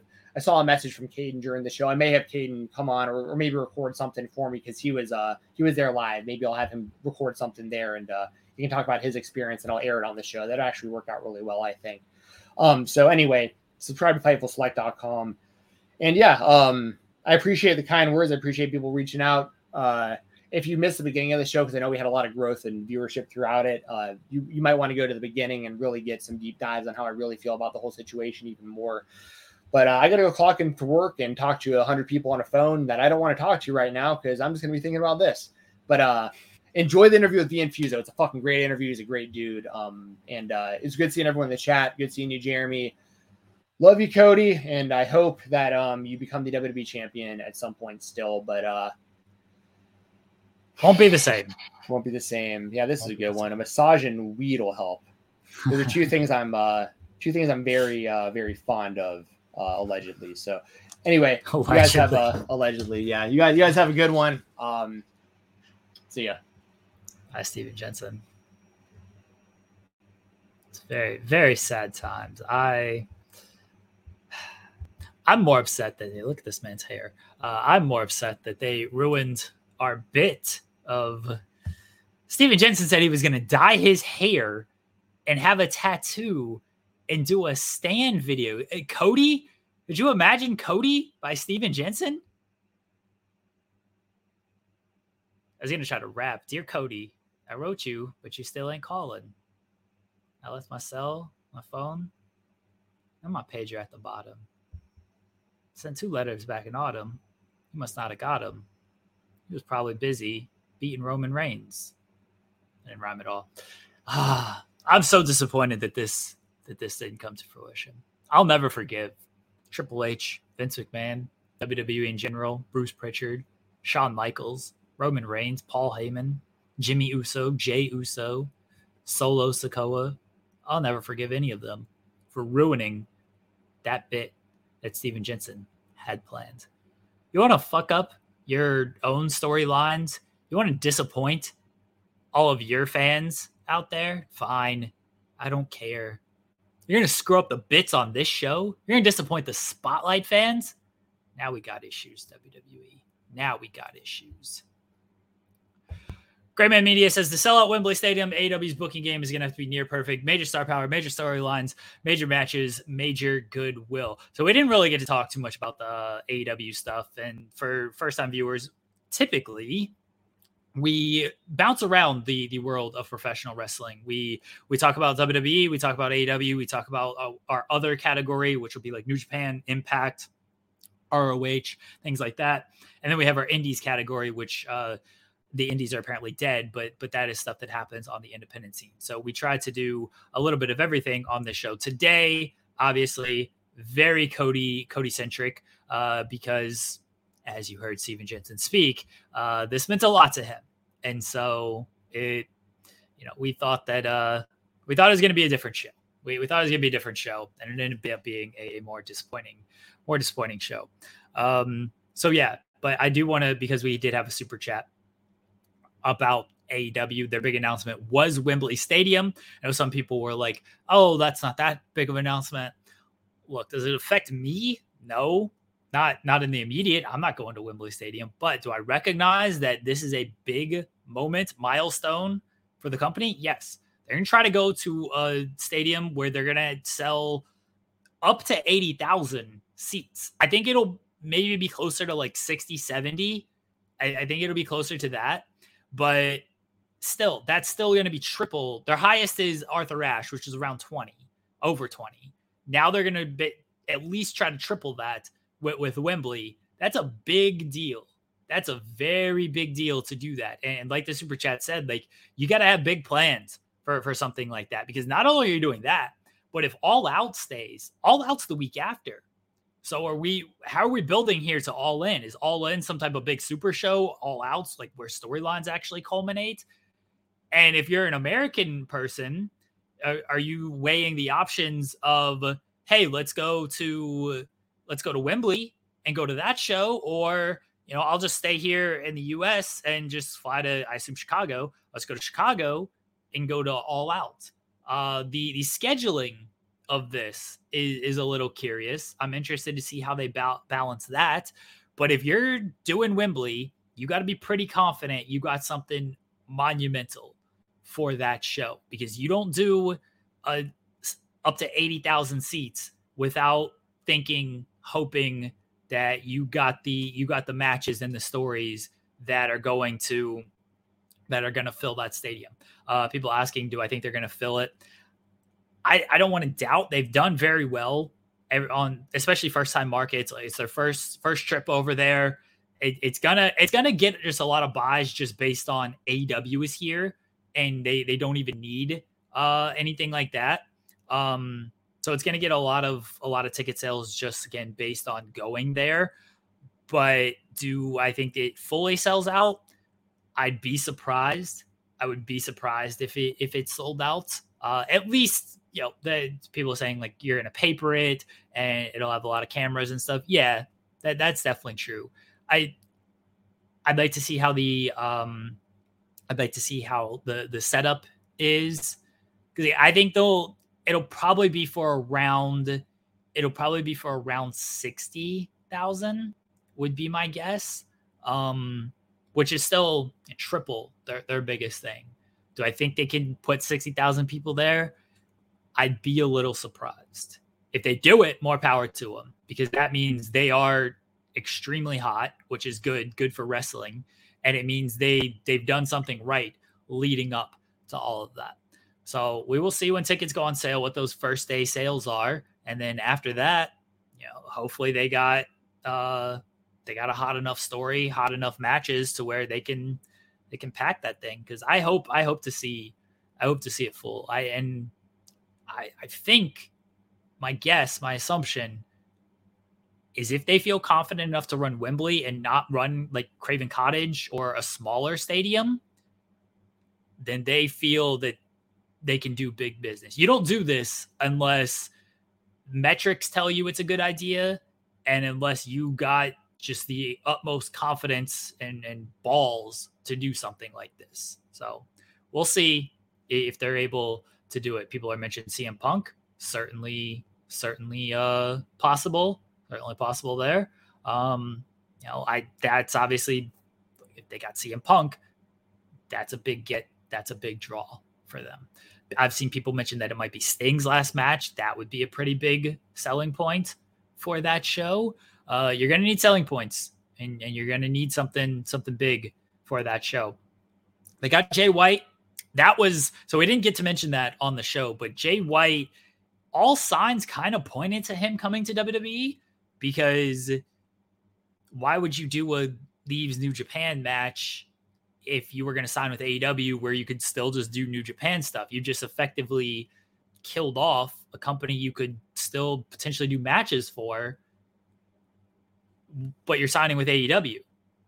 It didn't seem to make a whole lot of sense at the time. So it seemed like all signs were pointing to him going to WWE.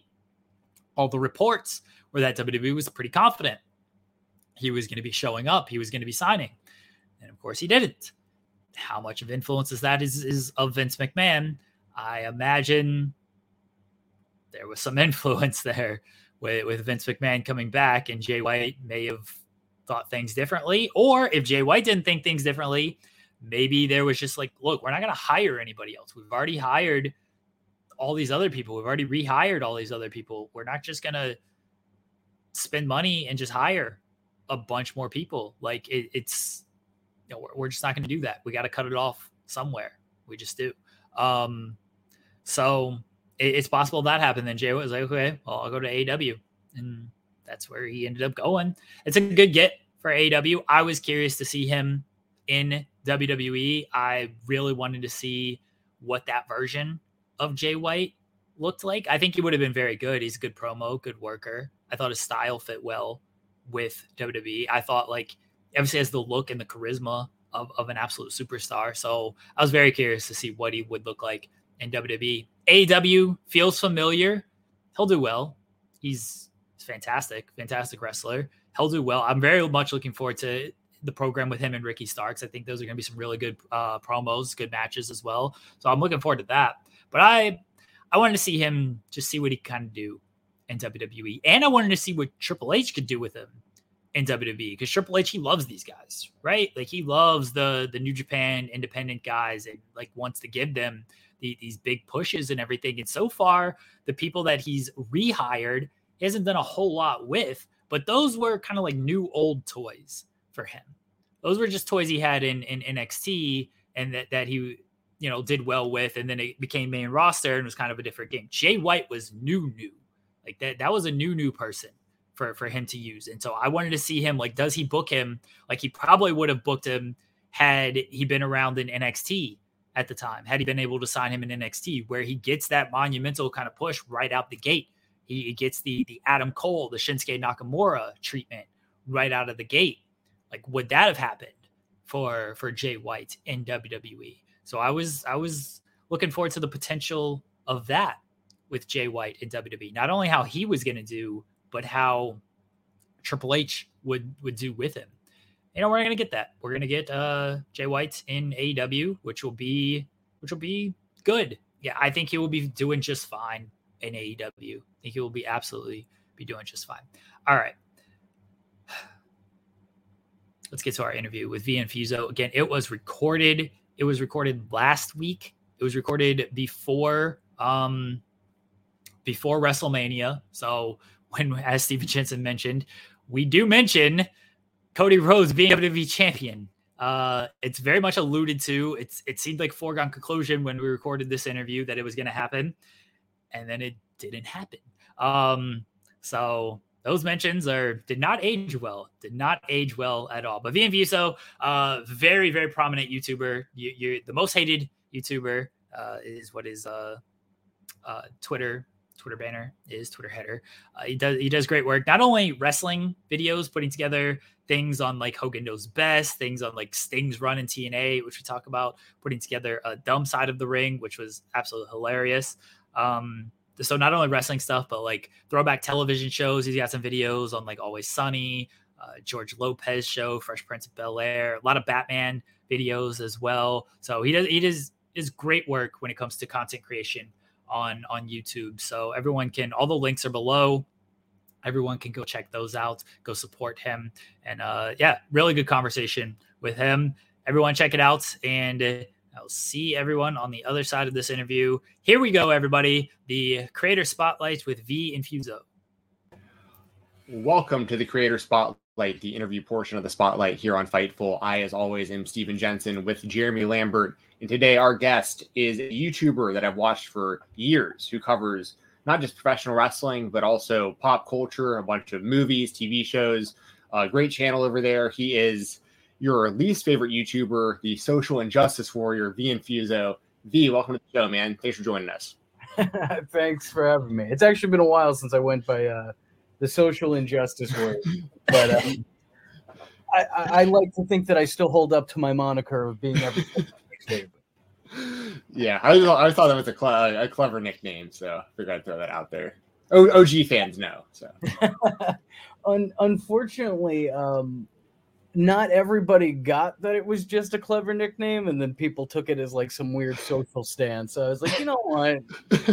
Maybe I don't need to be called that. That's fine. Gotcha. Well, either way, V and Fuso, thank you for joining the show.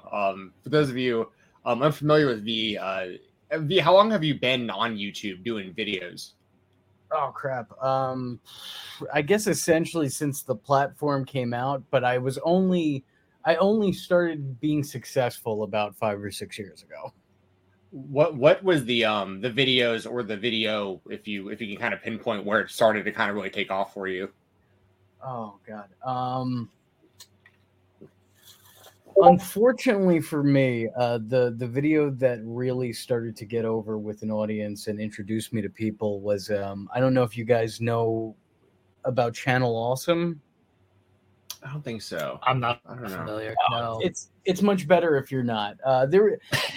I basically wound up getting noticed because I was reporting on like drama and gossip, and people started flocking to that. I didn't start getting noticed by wrestling fans until I want to say it was my Razor Ramon video was the first real mass introduction to a wrestling audience, I think at least. Okay, gotcha. Because I was familiar. I became familiar, I'm sure, through the YouTube algorithm, where it's like I just watched a lot of wrestling stuff, started seeing your videos popping up. Also, you've collaborated with a lot of people that I watched their stuff as well, which I wanted to ask you about. But so when you say you got into it at first with like the drama and stuff like that, was that just like general like internet YouTuber, like social media type drama, or was it like kind of like a topic that you were kind of covering with the drama? All right, so like the long story short would be that I was doing YouTube for a while, and I was doing like a whole bunch of things. I never expected to be successful. I was just trying to have a creative outlet. So like I just did a bunch of different things, and one day my friend pulled me aside and was like, "Listen, you're a really good talker. You should just talk things. Like just talk about things, just talk shit. And that's all you need to do. Just talk, like, review things, or just speak." So I applied my personality to my videos, and that's around the time that I started seeing an improvement in the numbers, and I actually started making money. But yeah, it was the first thing that I really got recognized for was a topic that I don't even know how I wound up covering. Like, there were people involved in the situation that heard me, talk shit before, and they gave me information on the inside. So, Gotcha. Interesting. My question is, why do you hate Batman? Oh, I love Batman. I noticed that a lot of the videos are Batman related, and some of them are like, "Hey, this is very good," and then now let me tell you why this Batman is awful. So, where did the Batman stuff? I know we're supposed to talk about wrestling. Who cares? Where did the Batman stuff like come from, and how much have you sort of leaned into that? But I looked at a lot of your videos, and there's a lot of really cool stuff on here that I'd like to get into, but specifically Batman. Oh, thank you. I appreciate that. I've been a raging Batman fan. Like, Batman and wrestling I got into around the same time, which was like a little bit before kindergarten. So these have been like lifelong, like, fandoms that I've been a part of. Like I've a lot of love and passion for those things. I've loved Batman my whole life. I probably got into that character before I ever was introduced to wrestling at all. It took a couple of years for me to even talk about the character on the channel, but I am currently, recording this with you guys in my Batman inspired office. It's still getting put together. I wish I could show you, but like, this is one half like shrine and one half office essentially. So now I am going to transition into a wrestling question, and you've done a video on this, but for those who have not seen the video, Joker Sting is, I think, one of the most underrated wrestling characters of all time, because we're so used to Sting as Crow, or before that Surfer Sting. Joker Sting kind of carried TNA for a little while. What were your thoughts on Joker Sting?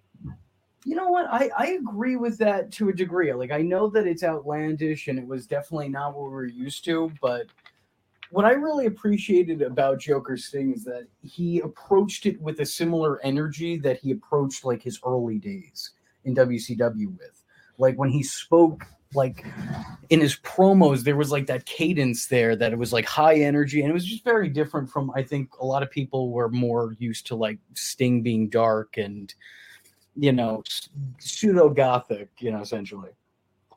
See, that was this thing that I grew up on, fell in love with When Is Halloween on the Surfer Sting. So I was happy to see that he brought energy back instead of, all right, stoic Crow Sting. I liked Sting with the energy, and I wish he'd do. He kind of has a little bit more energy in AEW nowadays. Is more than just being stoic, but I think Joker Sting was absolutely fantastic. Jensen, do you have thoughts on Joker Sting? At the time, it was strange, but like when you look back on it, I think it actually ages really well. To be honest, I'm with you guys. You know what the thing about it for me that really makes it is that it didn't have to be done. You know, like Sting was at a point in his career where he could go the rest of his life just doing what's worked for him, and nobody's gonna tell him, hey, you should try to switch it up. It's like, no, he's a nostalgia act. He could just do that, you know? He went out of his way to try to spice things up and make it different and, like, you know, add a chapter to his career. I respect the hell out of him for that. And I think on some level it worked, but, you know, I mean, I also understand people who are like, I just didn't get Joker Sting. Like, why wasn't he the Crow? I totally get it.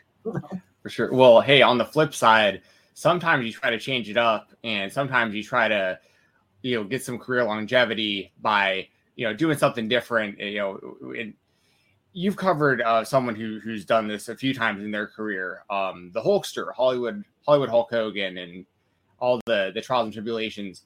Hogan Knows Best. That was a thing that I was very entertained hearing you talk about. I followed the whole saga and then rewatched like when it was all like all together as one big video. Thank you. What? Oh, absolutely. What? I have so many questions about like how long it took you, like how many times you had to watch this stuff, and like how long did it take you to edit, like put together all this. For people who haven't seen this yet, y'all got to check this out. V has this whole saga on the Hogan Knows Best series, and I just think it's the best.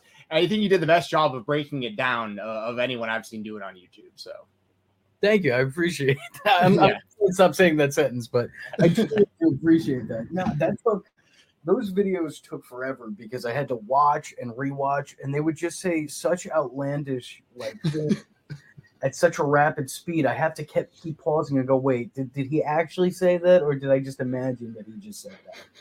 Like, did he actually just say those words, or did I just think that would be the most amazing thing that I could put in the video? And, I feel like I need to go back and rewatch Hogan Knows Best now because yeah, it's crazy. It's a very interesting watch with the power of like hindsight, right? You know, like when you know where the story goes and like where they're all at now, it's like, oh well, that's unfortunate. That's unfortunate. Probably a lot of stuff of like, oh yeah, that you see kind of what led this to this. Now the signs are there. We just all missed them because we were caught up in the wacky world of reality television. Well, I'll tell you, if you want to look for signs, like there was literally an episode where Nick Hogan is brought into a prison to watch this video about what happens when you reckless drive. Right. Oh my gosh. The wow, the foreshadowing there. That's amazing. And there's just a lot of moments like this. It's like, oh, it's almost like a time traveler made this, like as a warning. Oh yeah, it's weird because it's like hanging out with like Bubba and stuff, and you're just like, oh, this is all and so bad for everybody. Like everyone like involved in this, like, you know, I met Brooke Hogan once, and she was super sweet. Like I want to say that, like she was like really, really, really nice. So I want to throw that out there. Like that's my only experience with the Hogan family at all was one short interaction with Brooke. But like Man, I was watching it because I know like your channel, you have all these other videos like breaking down like, you know, Hulkamania and like the peak of that and like the NWO and all the members. And so it's like this, your channel is a very interesting career like retrospective on Hogan as well. So as like a big fan, obviously you were a big Hulkamaniac, a big wrestling fan as a kid. I've seen clips of you in some of these videos doing backyard wrestling. Yeah, can you speak kind of just more to like your fandom and also your thought process, like when you're making these videos, like it just got to be, I don't know, I guess kind of your whole thought process when you're making videos, like how are you deciding what you want to cover and that kind of stuff? You know what? I usually just cover whatever appeals to me. It's just sort of, you know, if I have an interesting take or like a lot of thought in, I put a lot of thought into something, whether it's positive or negative, you know, I think that it makes me want to put something out there. Then again, I've also said like I want to do a video on this, and then like looked at that source material in the face and was like, I don't even know how I would approach this. Like, what? I have nothing. So I don't know. I try to talk about whatever interests me. I want to make one correction though. I was actually not a huge Hulkamaniac. I hate Hulk Hogan. Oh no, okay. Jensen no, out here making right. assumptions. You're right. No, I'm sorry. Were you a Savage guy? Was that it?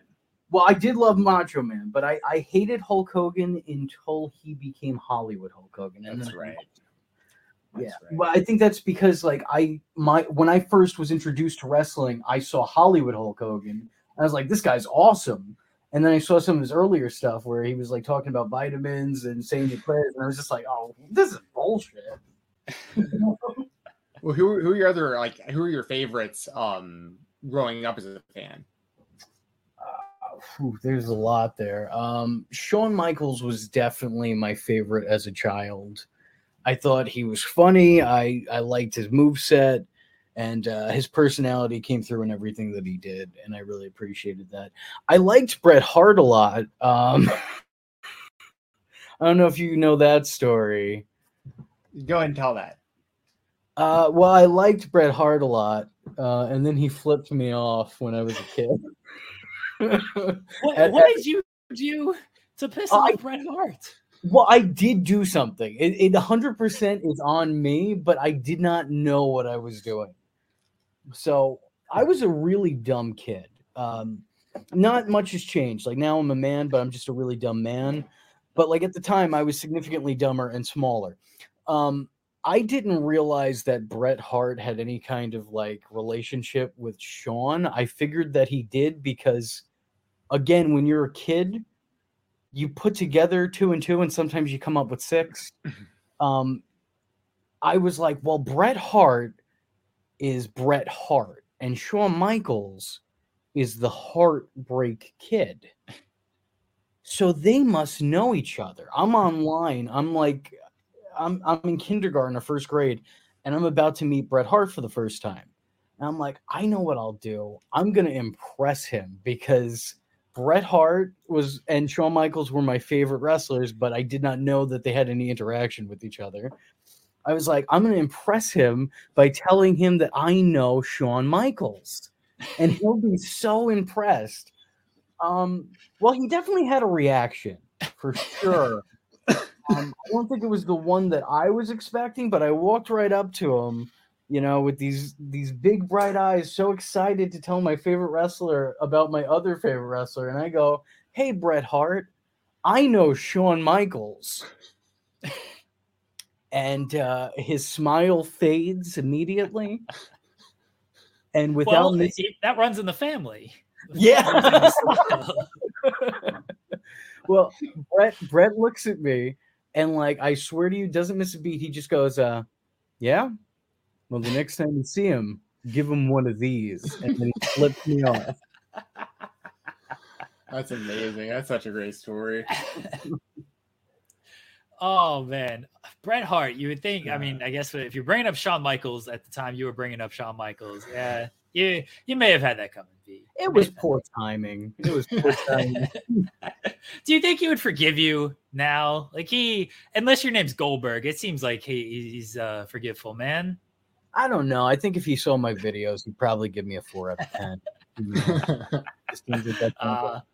The Triple H of WrestleMania. That's okay. That's okay. That man had a lot of matches at WrestleMania. They were all about 4 out of 10. I wanted to ask you about, because I saw this when it first came out, and I didn't realize it was you until today when I was looking up some stuff. Dumb Side of the Ring. Oh boy. Is this off limits? Should I not get into No. this? Okay. I mean, this is at this point in time, I put so much work into this that this is my magnum opus. If my life is going to amount to anything, let it be that I'm the guy who made Dumb Side of the Ring. When I first saw the trailer, I was like, oh, this is very fascinating. And then I didn't know it was you. And then I looked at the trailer again, and I looked at the channel. I was like, oh shit, we're interviewing the person who has put this together. How did just how? That is my question. Just how? Oh man. All right, so this is where the interview is about to get really, really fun. I have so many stories from doing this documentary. Okay, so I met Dalton, he's the guy who's at the center of the documentary for anyone watching. Yes. I met him about 6 years ago. We had a mutual friend. I don't know if you guys have heard of Brian Danovich. He worked on Tough Enough. He was the guy who got injured on Tough Enough. He would have won that one, but then he got injured and they had to find somebody else. Okay. He was on a couple of Brian Zane videos as well. Okay, gotcha. Wrestling with Regret. Yeah.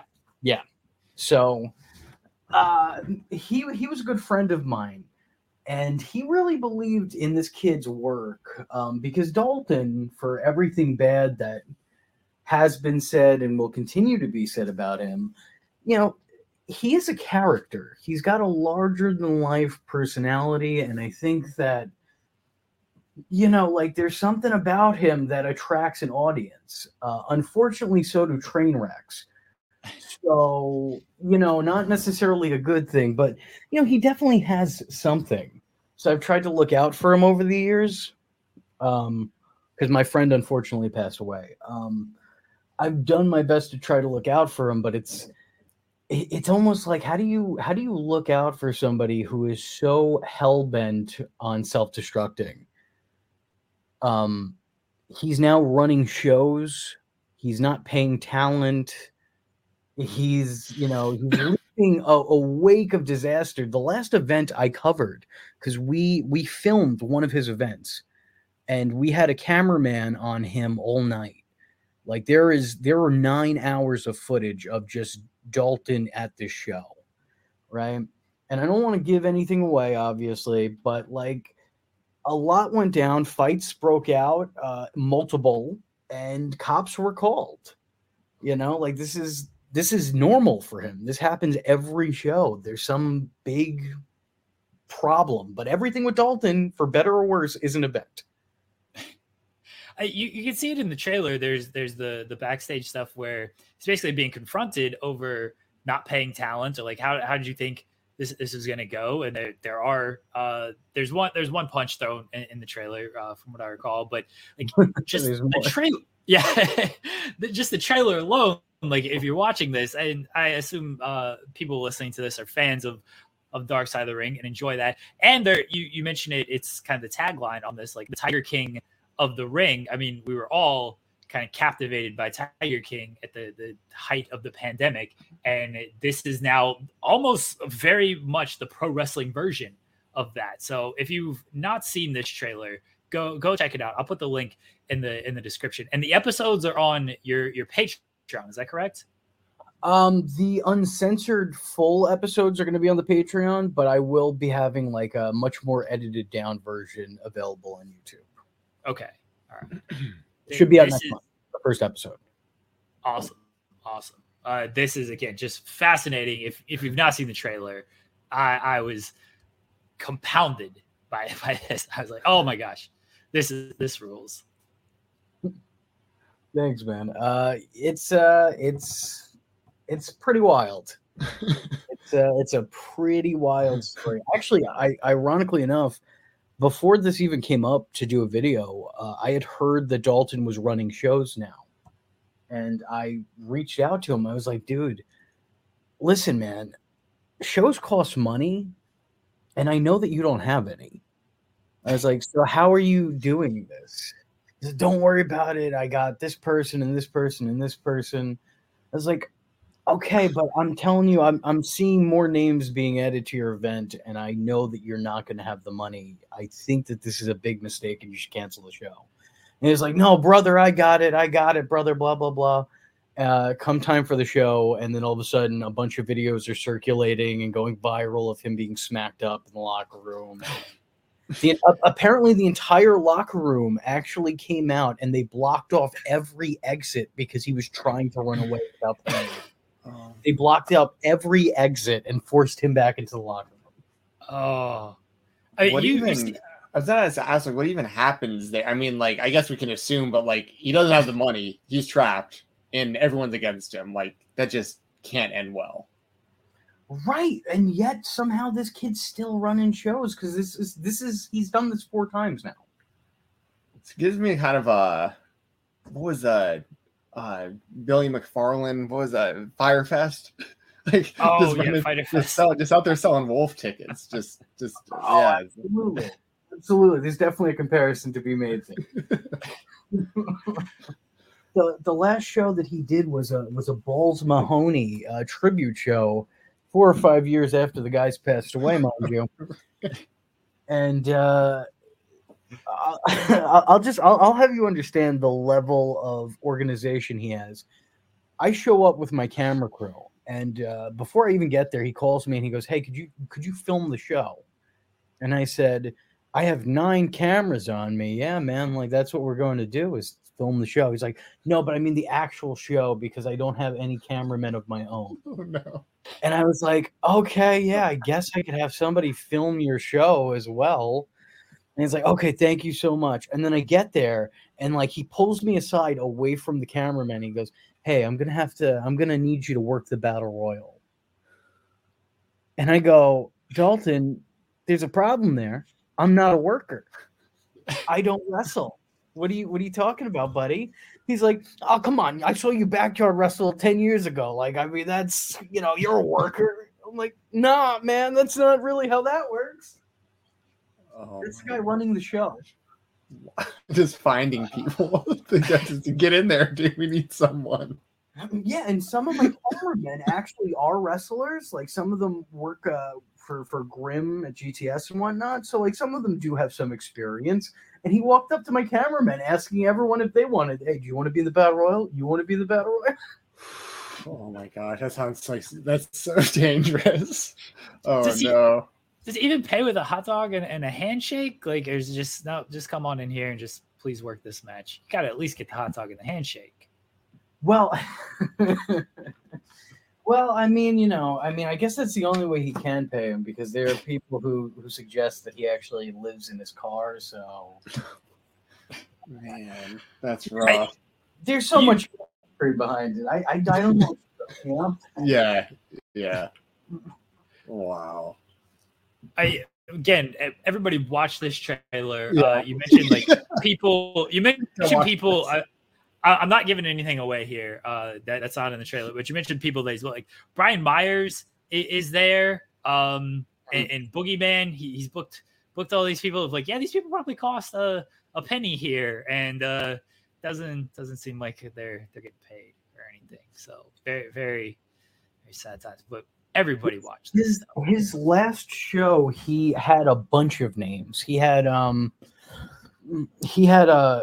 was promoting that James Ellsworth was going to be there, that Brian Kendrick was going to be there. There was a couple names. He was like, "These are major names.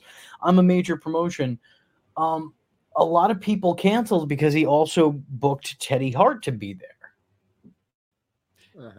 That is in the description in the trailer. He's like Teddy Hart's biggest fan now. Yes. So that's a life choice. Wow. Hey, that's the real Tiger King of pro wrestling right there. Like actually breeding cats and living that dude. That is so. That's interesting company. to have and to be vouching for. Oh, Yeah. he's vouched for him quite a bit. But what's funny, what's really funny is that he vouched for him, he paid him his money, and Teddy, like most of the people pulled off of the show because they're like, I can't be associated with Teddy Hart, sorry. And then Teddy Hart didn't show. Shocker. Shocker. That Teddy Hart did not show. Oh my gosh. That's too funny. Hey, well, speaking, I'm going to take a little bit of a turn here and ask for people who do show, people you've collaborated with. I wanted to ask you, your YouTube collaborations. You mentioned Brian Zane.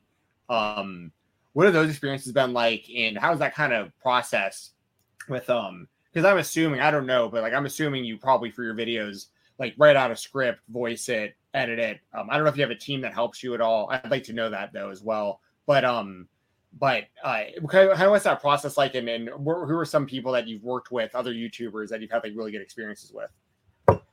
No, I don't have a team. It's all just like I'm the guy who writes it, edits it, records it. It's all just me. I guess my best experiences are probably with Brian. He was I think more than anything else, actually, the first big, I guess spotlight to be put on my channel was when Brian agreed to come on it. And he did that with no, there was nothing in it for him. He's just a good dude. And he's helped me tremendously. He gets nothing out of appearing on my channel. You know what I mean? Like there's nobody who sees my channel that doesn't see his. He strictly does it out of the kindness of his heart.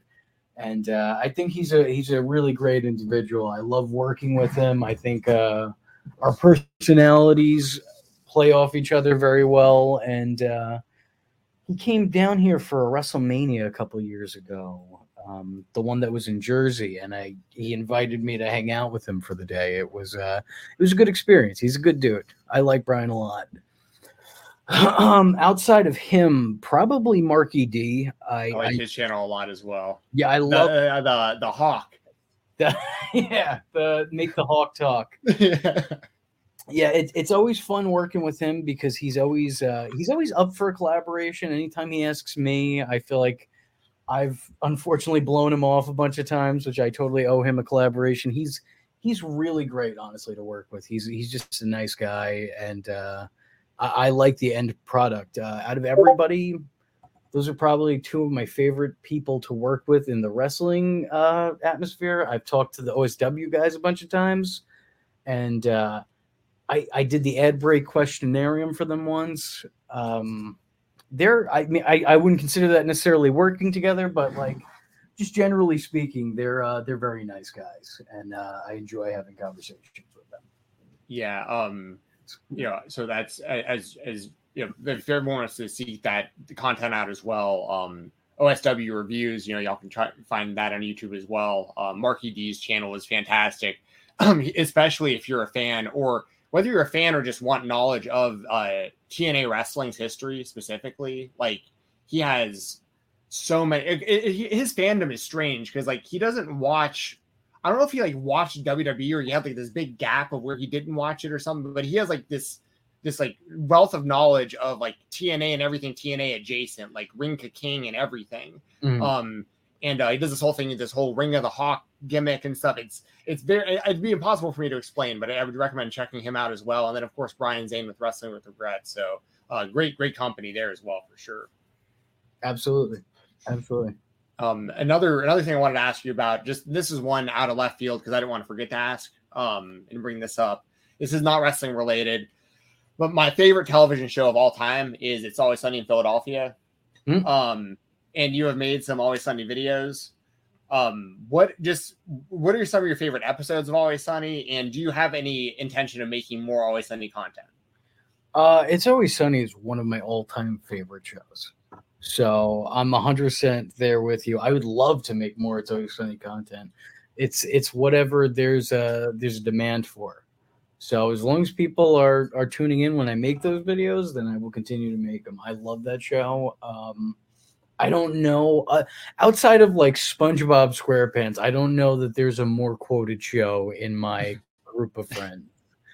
You know, I think that show gets brought up quite often. Favorite episodes? That's kind of tough. I think almost all of them are great. There's very few stinkers, but it's such a blatant, like everyone uses this, but I think the Nightman Cometh definitely has to be somewhere in the top 5. It's too great, and every time I think of the show, that's exactly where my mind goes. It's that episode. Yeah, that's right around the time I got into the show. I was in college at the time, so it was perfect timing. Like me and my buddies, you know, we'd get drunk or whatever, and like it'd come on FX, and we'd be like, "What's this show?" And I think the first episode I saw was the episode where Sinbad and Rob Thomas are in like the insane asylum. Yeah, and I was a big Matchbox 20 fan and a big Sinbad fan, so I'm like, wait, these guys are on the show? I was so confused. And I thought it was the funniest thing. And then at the Nightman Cometh, I got my brother to watch that episode, and he was all in on the show ever since. So that's his favorite episode. Also, I love those early seasons, like the Fate Donovan McNabb and that guy like showing up throughout the series and stuff, like as Tiger Woods and Don Cheadle and all this stuff. Man, I could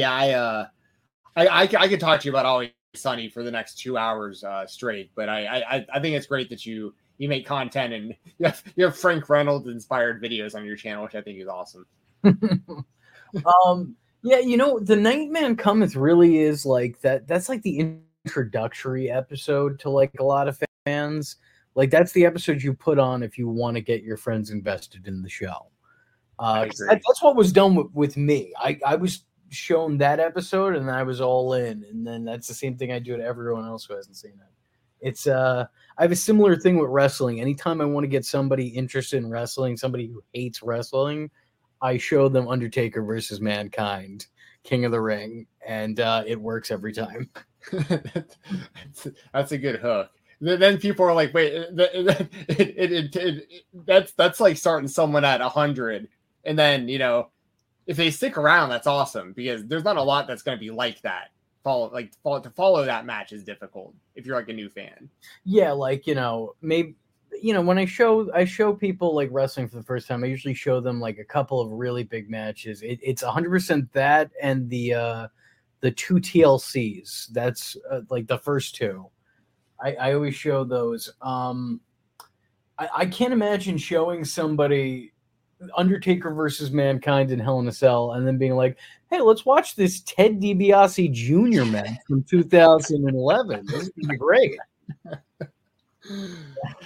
Yeah, that's not gonna hook anybody. I always try to show like what's on now. This is what you're gonna be watching, so you may as well just get used to it when it comes to wrestling. If you start with Undertaker and Mankind and you go in expecting that, and then you just watch like a generic episode of Raw, it's like, why are they holding a headlock for 10 minutes here? This ain't working for me. You gotta start on AEW now. That's the key. Just like, all right, just watch like Danielson and Hangman and Omega and that stuff, like right off the bat. And if you like that, stick with it. You'll get a lot of that on AEW. You'll get that occasionally on WWE. If you really like the stories, WWE might be for you. If you like the American roller coaster, Cody Rhodes, who's about to win the world title, who might have won the world title by the time y'all hear this interview, depending on when it airs.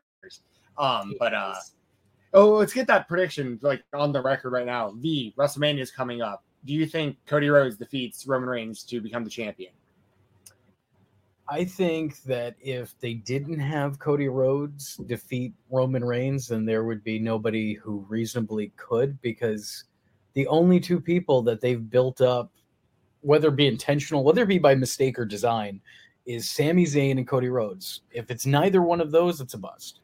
So yeah, 100% I think that Cody Rhodes is winning. Absolutely. By the time everyone listens to this, Cody Rhodes has been the WWE Universal Undisputed Champion of all Atlantic, Pacific. I don't know the other oceans. I'm terrible with geography. He's the champion of the entire universe, right, everybody? By the time everybody listens to this. So congratulations, Jensen. Cody Rhodes. Yay. I sure hope that happens. I'm a big Cody fan over here. I've never seen a full sweep of the bloodline. I agree. I think that's exactly what's going to happen. Another non-wrestling one I had for you real quick. Because I didn't want to forget to ask this one.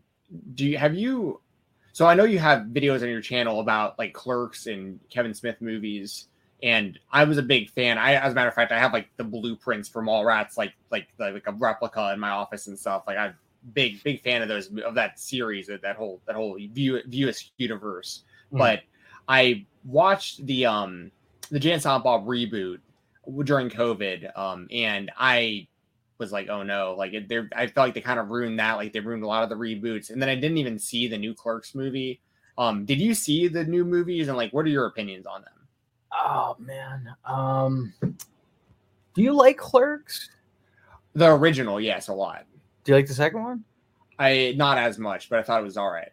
I could rewatch it, but like Clerks, I've seen many times. The original, but you would say like you have an overall like good fondness of that series. You have good memories of it. Yeah, I mean, I was really deep in. I watched the animated series as well and stuff. So yeah, don't watch the third one. Okay. That's honestly like the reason I haven't, dude. Like I wish I never watched Space Jam 2. I'm bummed they're making Good Burger 2 and stuff. Like I was going out there. I can do a whole episode of this on Mighty Ducks Game Changers and how bummed out I am about that whole situation. So like, so it's good to know that that's a good litmus for me of knowing like whether or not I should watch Clerks 3 or not. That's thank you for being honest about that with me. Yeah, I love Kevin Smith. I love his movies. Clerks 3 was one of the biggest disappointments I've ever had in a movie experience in my life, like ever. I will not spoil Clerks 3. Wife, big fan of the View Askew universe, and I enjoy it as well. She read the synopsis and was like, not watching this, just not doing it. And that was that for her. So I'll probably never see it just based largely on that. And I do like that universe as well. Sticking to not wrestling, you mentioned SpongeBob, and people in our chat might yell at me if I don't bring up this because big SpongeBob fan, and you said you quote it all the time. Give me some of your favorite quotes. Oh man, like this is literally old. This is all me and my friends do. We're 30-year-olds, and well, I guess some of us are. Yeah, same here, dude. It's all good. No judgment here. No, absolutely not. Put me on the spot. My favorite SpongeBob quotes. It doesn't even have to be favorite. Just throw some out there, and I'm sure I'll be like fine. What might happen on like a regular basis where like something happens and you're like, oh, you throw out like a SpongeBob line. If it's dark, somebody always goes, this is not your ordinary everyday darkness. This is advanced darkness. Like it's all of my friends. I guess we're all around the same age and we've all watched the same TV shows. But more than anything else, like SpongeBob, the Sam Raimi Spider-Man movies, and It's Always Sunny in Philly are pretty much what gets thrown around the most. It's hard when you're on the spot too, though, with that kind of stuff. Because like I do the same thing with Always Sunny, but with me and my friends and me and my brother and stuff. Like I constantly quote that. But it'd be hard for me to just like come up with the line right now. Like when it happens, it happens. You know, it just. I'm all up here with it. I don't want to be up here. I want to be down here with it. Oh, dude, it was actually like really hot outside the other day in comparison to how it'd been lately, and like. Someone actually was like, it's a hot one. Like someone like said that to me, like in my apartment complex. And all I could think about was like just stripping down to my underwear and walking up to the dude and be like, oh, it's a real hot one, huh? Yeah, I'll show you a hot one, you know, just Dennis Reynolds style.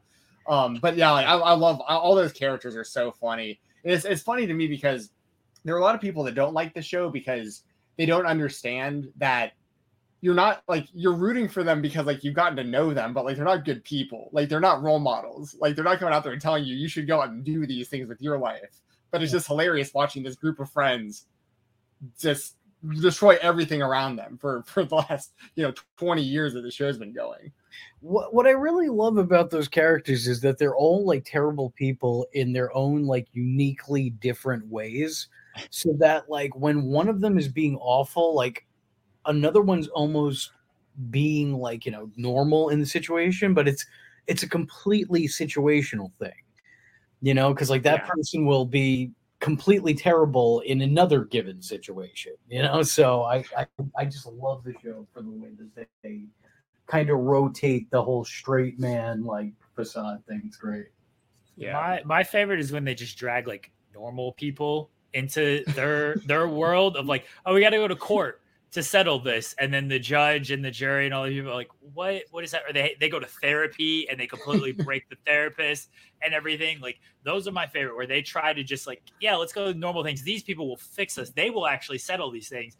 And the stuff they get into is so outrageous, and they are so despicable people that it's like, no, all of you are beyond help. I use the line, "What is happening right now?" often, because that's like any time that like someone like from the outside comes into their world, they're just like, "What is happening?" Like they're like cause they'll be like arguing with each other right in front of a stranger. Like the camera will pan over and it's like, oh, there's been someone else there the entire time, like watching this happen. So they're so good because like they're so natural in their absurdity. You know, like you buy that like this is just every day for these people. So you're just like it's bizarre behavior, but like this is like just Tuesday for them. Yeah, I saw something circulating on the news, or I guess on social media, but it was like a news clip the other day that I guess it was like, make sure to warn all the teenagers out there on spring break, because there's this new thing circulating that people are doing, and it was straight up Riot Punch. Like it was identical to Riot Punch. It was like they were just like, yeah, you take a gallon and you fill a half vodka, half Kool-Aid, and it was like, I was like, kids are just making Riot Punch now. Like this has been around forever. It's like it's all over the place, dude. Like for instance, even another time to that show that they have to do is, the Eagles just lost the Super Bowl, right? Mm-hmm. So like they gotta cost them the Super Bowl. Like, you know what I mean? They have to have an episode where like the gang cost the Eagles the Super Bowl. You know, like everything in my life ties back into that show in one way or another. So maybe 4 bodyguards. Good. Yeah. Oh yeah, Fight Milk. Oh, we can go all day. Oh yeah, Fight Milk. Absolutely. Yes. Dude. The phrase, the implication, comes up with my group of friends very often. yeah. Well, speaking of Fight Milk, a second ago, you didn't see Cowboy Cerrone just got he's going to get inducted to the UFC Hall of Fame. They just announced it a few days ago. So there you go, another tie-in to everyday life. Fight Milk ambassador Cowboy Cerrone going to the Hall of Fame. So he better shout out Fight Milk in his Hall of Fame speech. The official sports drink of the UFC. Yeah. Now the funny thing is, in real life, Logan Paul and KSI's prime drink is the official. Like, so it's weird how life's weird. It's just weird. No, yeah. On one hand, though, I mean, I hate to say it because I don't think Logan Paul's the greatest representation of all of YouTube, but you like to see somebody on the platform make it off the and find climb a little bit higher up that ladder of success. Yeah. Unfortunately, it's Logan Paul, but like you see somebody do. Well, every now and then you get like a Filthy Frank breaks through and becomes Joji or something. Every now and then you get like something like that happens where and to Logan Paul's credit, I think he's been fantastic on the WWE show. Like he's great in the ring, does great promos, gets heat. I mean, he does a great job. Absolutely, I agree. He's a terrible person, but like wrestling wise, yeah, he's fine. He's good. No, he's honestly, I was very surprised. I wasn't surprised by how fast he took to like, the whole character and persona part of wrestling. The sports entertainment side didn't surprise me, but like, like as soon as he went out there, like day one that I saw him in a match, he looked like a professional wrestler, not somebody green and training to become a professional wrestler. He looked like a legitimate professional wrestler. That's surprising. Yeah, I think him and Rollins are going to have a great match at WrestleMania too. I think it's going to be really great. I'm going to say something that I think I'm going to regret saying. And I want to clarify, I'm not saying that he's on this person's level, but I am saying like in terms of starting off and being like ready as soon as you're essentially put in the spotlight, I think he's up there with Kurt Angle. I know what you mean by that. As far as like, because like he within literally Logan's first match, he was thrown right into the deep end and took right to it. I know what you mean by that. I get that comparison. Yeah. I'm not saying that Logan Paul is as good as that's insane, but what I'm saying is that both of them started off and they already had like a better idea of what it is that they should be doing. like a better idea than like some people who had been doing it for much longer than them. Yeah, I totally agree. Pete, we're gonna have to cut you off right there. Outlandish takes that Logan Paul is on the level of Kurt Angle. Everyone is now mad at you. hey, so we're getting the weirdest stuff in some of our interviews lately, like these headlines that'll come out of this kind of stuff. We won't troll too much about you comparing Logan Paul to Kurt Angle. We won't mislead anybody. But another thing. So we recently did an interview with our buddy Mose, who's a commentator, promoter around the indie scene here in the Southeast, mainly does GCW and stuff. And we brought up a hypothetical scenario that I'd like you to weigh in on. Who do you think would win an actual street fight? Okay, this is a real fight, no bias, like actual street fight between no rules, no limits, no time limits, right? Cody Rhodes versus Eddie Kingston in an actual fight. I'm sorry, in an actual fight? Yeah, in an actual fight, Cody Rhodes versus Eddie Kingston. All right, this is very important. If we're talking a street fight, what street is this happening on? This is happening on neutral territory, on like on as they say in Always Sunny. It'll be regulation, like concrete, like it'll be regulation. Yeah, it'll be regulation. So, yeah, just a random neighborhood. No one knows no one knows the territory any better than the others. There's no one who's going to help. It's just straight up. We'll say this. It's happening. It's happening on a soccer field. Well, see, okay, I think you'll appreciate this answer then. I'm gonna have to go with Eddie because Cody just works on his glamour muscles. Okay, I disagree because I go Cody, but I appreciate the joke there. He works on his glamour muscles. He's like Rex a little bit. No, Eddie just has like a, I don't know what it is. It's like a vibe. Like that's just a dude who, I'm not a very scared man, but like if I'm crossing the street and he's on that side of the street, I might walk the other way. Yeah, I absolutely no. I would never in a million years. This is a hypothetical, just absolute joke of a question. Like we love Eddie Kingston on this show. So when we finally interview Eddie Kingston, that's the first question we're asking him: is do you think you could beat Cody Rhodes in a street fight? And I hope he answers truthfully. That was a good answer, by the way, V. That was a truthful answer. That Eddie Kingston would beat. Eddie Kingston's one of my favorite. I mean, so is Cody, but that's fair. Although it doesn't mean to me on Twitter. So wait, who is mean to you on Twitter? I had like a little tiff with Cody, like I think like 2 years ago or something. What are you doing, pissing off Bret Hart and now Cody Rhodes? Canadian and American heroes here. I'm a generational troll. I'm just looking to the best of the best, No, I think somebody was talking about how Cody Rhodes is his act, like that's the name on his driver's license. And all I said was, I don't see how it could be unless he changed his name, which he did. Right. And then I think he wrote back to me. He's like, "Oh, I didn't think that I would have to continue to address this with like an eye roll emoji." And I was like, "Oh, I mean, I wasn't asking you to. I just didn't know you can't be named." I love Cody's one of my favorite wrestlers. I've been a fan of him since before he was wrestling. I remember being a kid and listening to him and his father's Hall of Fame speech. And I was like, wow, this guy's very articulate. Like, I liked him back then. He wasn't even wrestling yet. Yeah. But I unfortunately did not. I haven't been keeping up with all things Cody, so I understand what I did wrong. No, all good. I've been a longtime fan of his as well. Me and him, I talked about it so much on the show. People get annoyed by it, I'm sure. But like, I went to high school with him, just so random that like we were on the same high school wrestling team back in the day. He's 2 years older than I am, so like I saw him like win multiple state championships in high school, and then like followed the whole journey from like OVW through everything through now. So it's cool that you've had like you remember him before he blew up too, like because.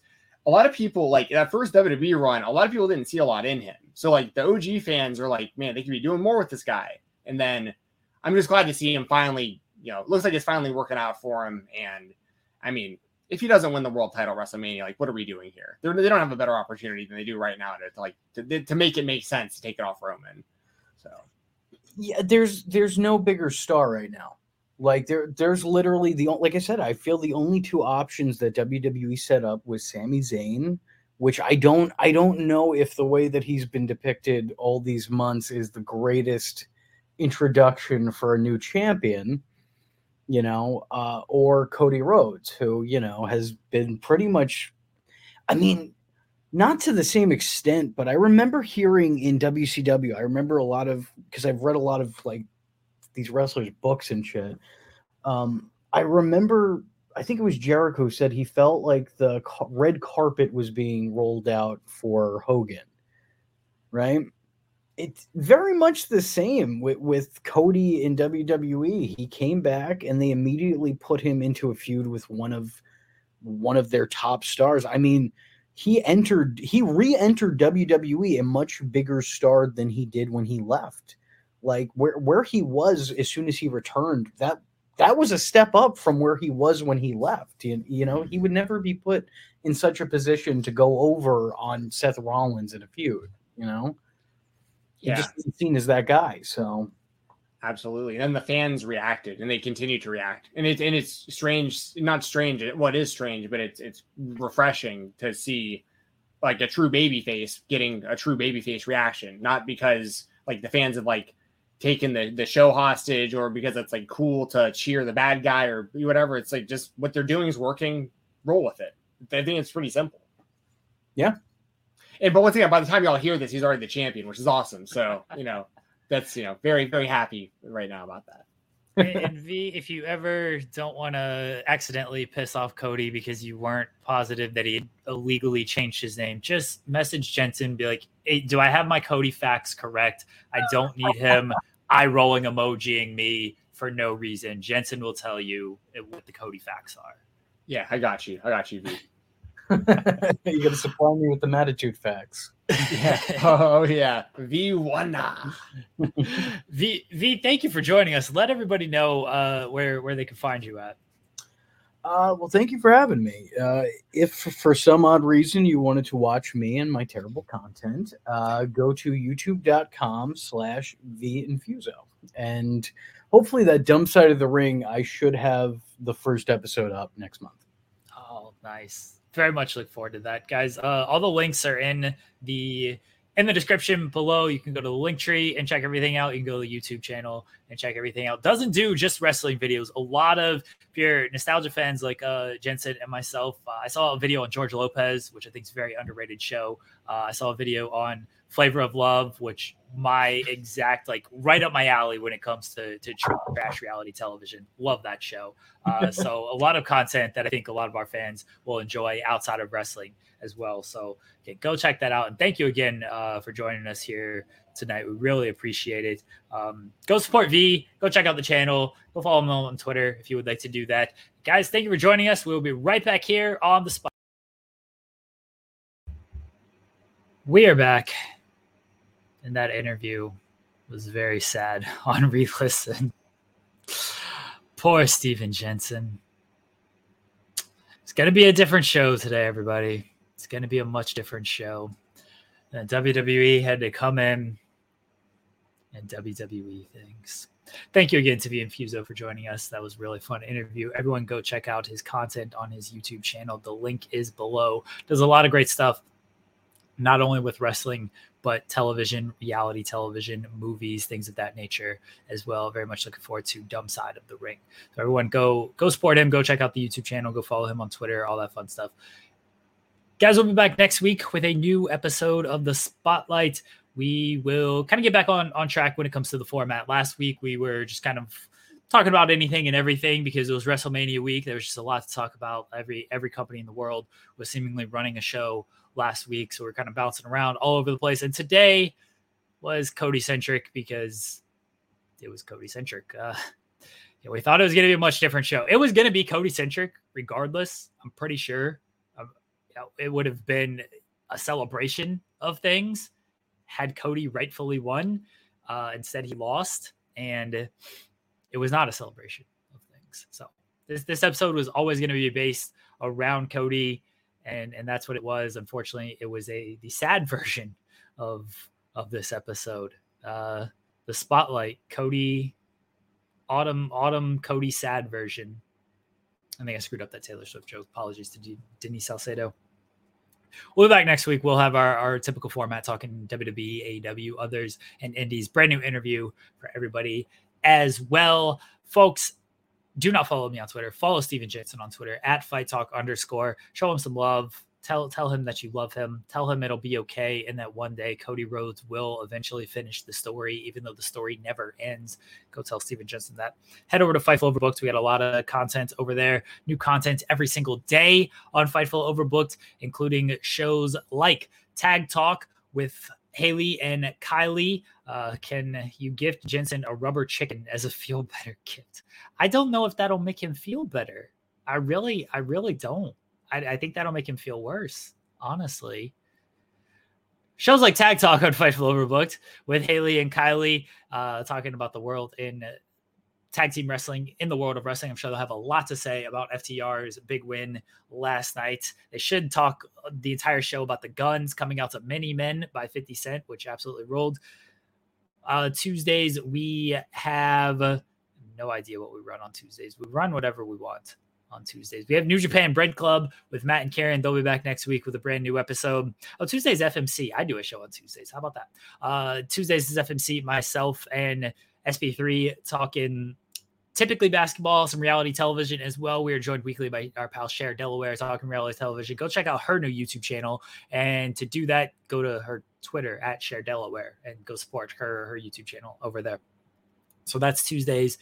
Wednesdays is every other week is Bread Club with Matt and Kieran, and Indeed with Mike and Righteous Reg. The Indies are dead, so I don't know if they are doing shows any further. I think last night was their last show with Indeed. So go watch the final show of Indeed, since the Indies are allegedly dead. Oh, that's on Wednesdays. Thursdays, we have a variety of things that could possibly air. Today is a past gaming stream that I did. Fridays is Coexisting with Rob and Maggie. That is at 3:00 on Friday, talking about all the news in wrestling. Saturdays is Newsworthy with myself and Joel Pearl, talking about news articles, not so much what you see on screen, but what people say in media interviews and things of that nature. That is Saturdays. And Sundays is Joel and Kate at 8, talking about everything in the world of wrestling. That is Saturday evening at 8 p.m. Eastern. Joel and I are working on stuff that might premiere next week. I don't know. I don't want to spoil anything. I don't want to give it away until we got everything in line, but we are working on something that we're excited for, and we hope people will tune in and we'll have some fun. We'll continue to bring more creators to Fightful Overbooked, spotlight more people on Fightful Overbooked and just in the wrestling media space, because this past week was extremely busy for a lot of us in wrestling media with WrestleMania week. Not only WrestleMania week, which is very busy in and of itself, but then Monday it wasn't over because you had the sale and the merger. So it was a busy time in the world of wrestling this past week, and a lot of my colleagues and peers did a lot of excellent work. They just did a lot of work in general. Some of them not so excellent. Talking to you, Connor Casey and Alex McCarthy. Actually, Connor Casey punched Alex McCarthy. Alex McCarthy didn't do excellent work. He did a lot of work. It was just subpar. Louis Dancor, subpar work. But a lot of my pals in wrestling media did a lot of work this past week. And it's the busiest time of the year for us. And now we're kind of on a come down from all of that. But what I learned from this past week, and what I continue to learn just in covering wrestling, the way that I cover wrestling as a news writer, there's a lot of people out there that talk wrestling, do interviews, do podcasts, do some type of content creation. And we try our best to spotlight those people on this show, but we only do one interview a week. So I want to continue to give more shouts out to those people and continue to have them on and speak with them and highlight those people. So Joel and I are working on something that will do that while continuing to hopefully push the conversation forward, or just do wacky things, just do stuff that pops ourselves. So we'll talk about, they sure do talk King of the North. We'll talk about that more hopefully next week or in the coming weeks. So head over to Fightful Overbooked, head over to Fightful.com. We got a bunch of articles up. We got a bunch of news up, I guess. Is that the right thing? No more Danielson headlines. Shout out to RJ City. Thanks for a lot of content this week for one interview. I milked that for all I could on that one. So head over to Fightful.com for a bunch of news and stuff. Sign up to Fightful Select. We had a big boost in subscribers this past week with all the news that was going on. Sean Ross Sapp. Let me get that raised. Sean Ross Sapp. 3 p.m. Eastern today. We have Day After Dynamite with Will Washington and a guest reviewing last night's Dynamite. We also have later on tonight the ROH post show / Impact post show with Kate and Righteous Reg reviewing ROH, and then Joel and Cresta reviewing Impact. So youtube.com/Fightful right here. You're on the channel right now. It takes you don't have to go anywhere. Just keep it locked right here all day. Subscribe to the channel, leave thumbs ups on the video.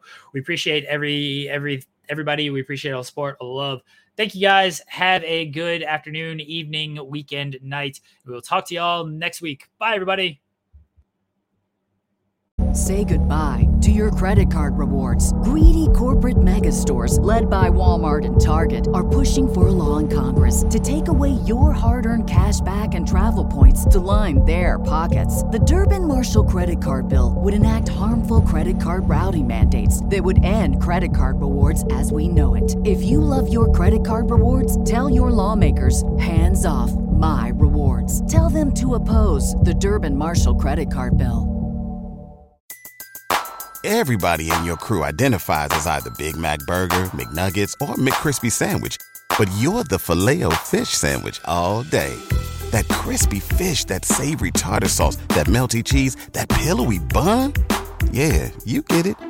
Every time. And if you love the Filet-O-Fish, right now you can catch 2 of the classics you love for just $6. Limited time only. Price and participation may vary. Cannot be combined with any other offer. Single item at regular price. Ba-da-ba-ba-ba.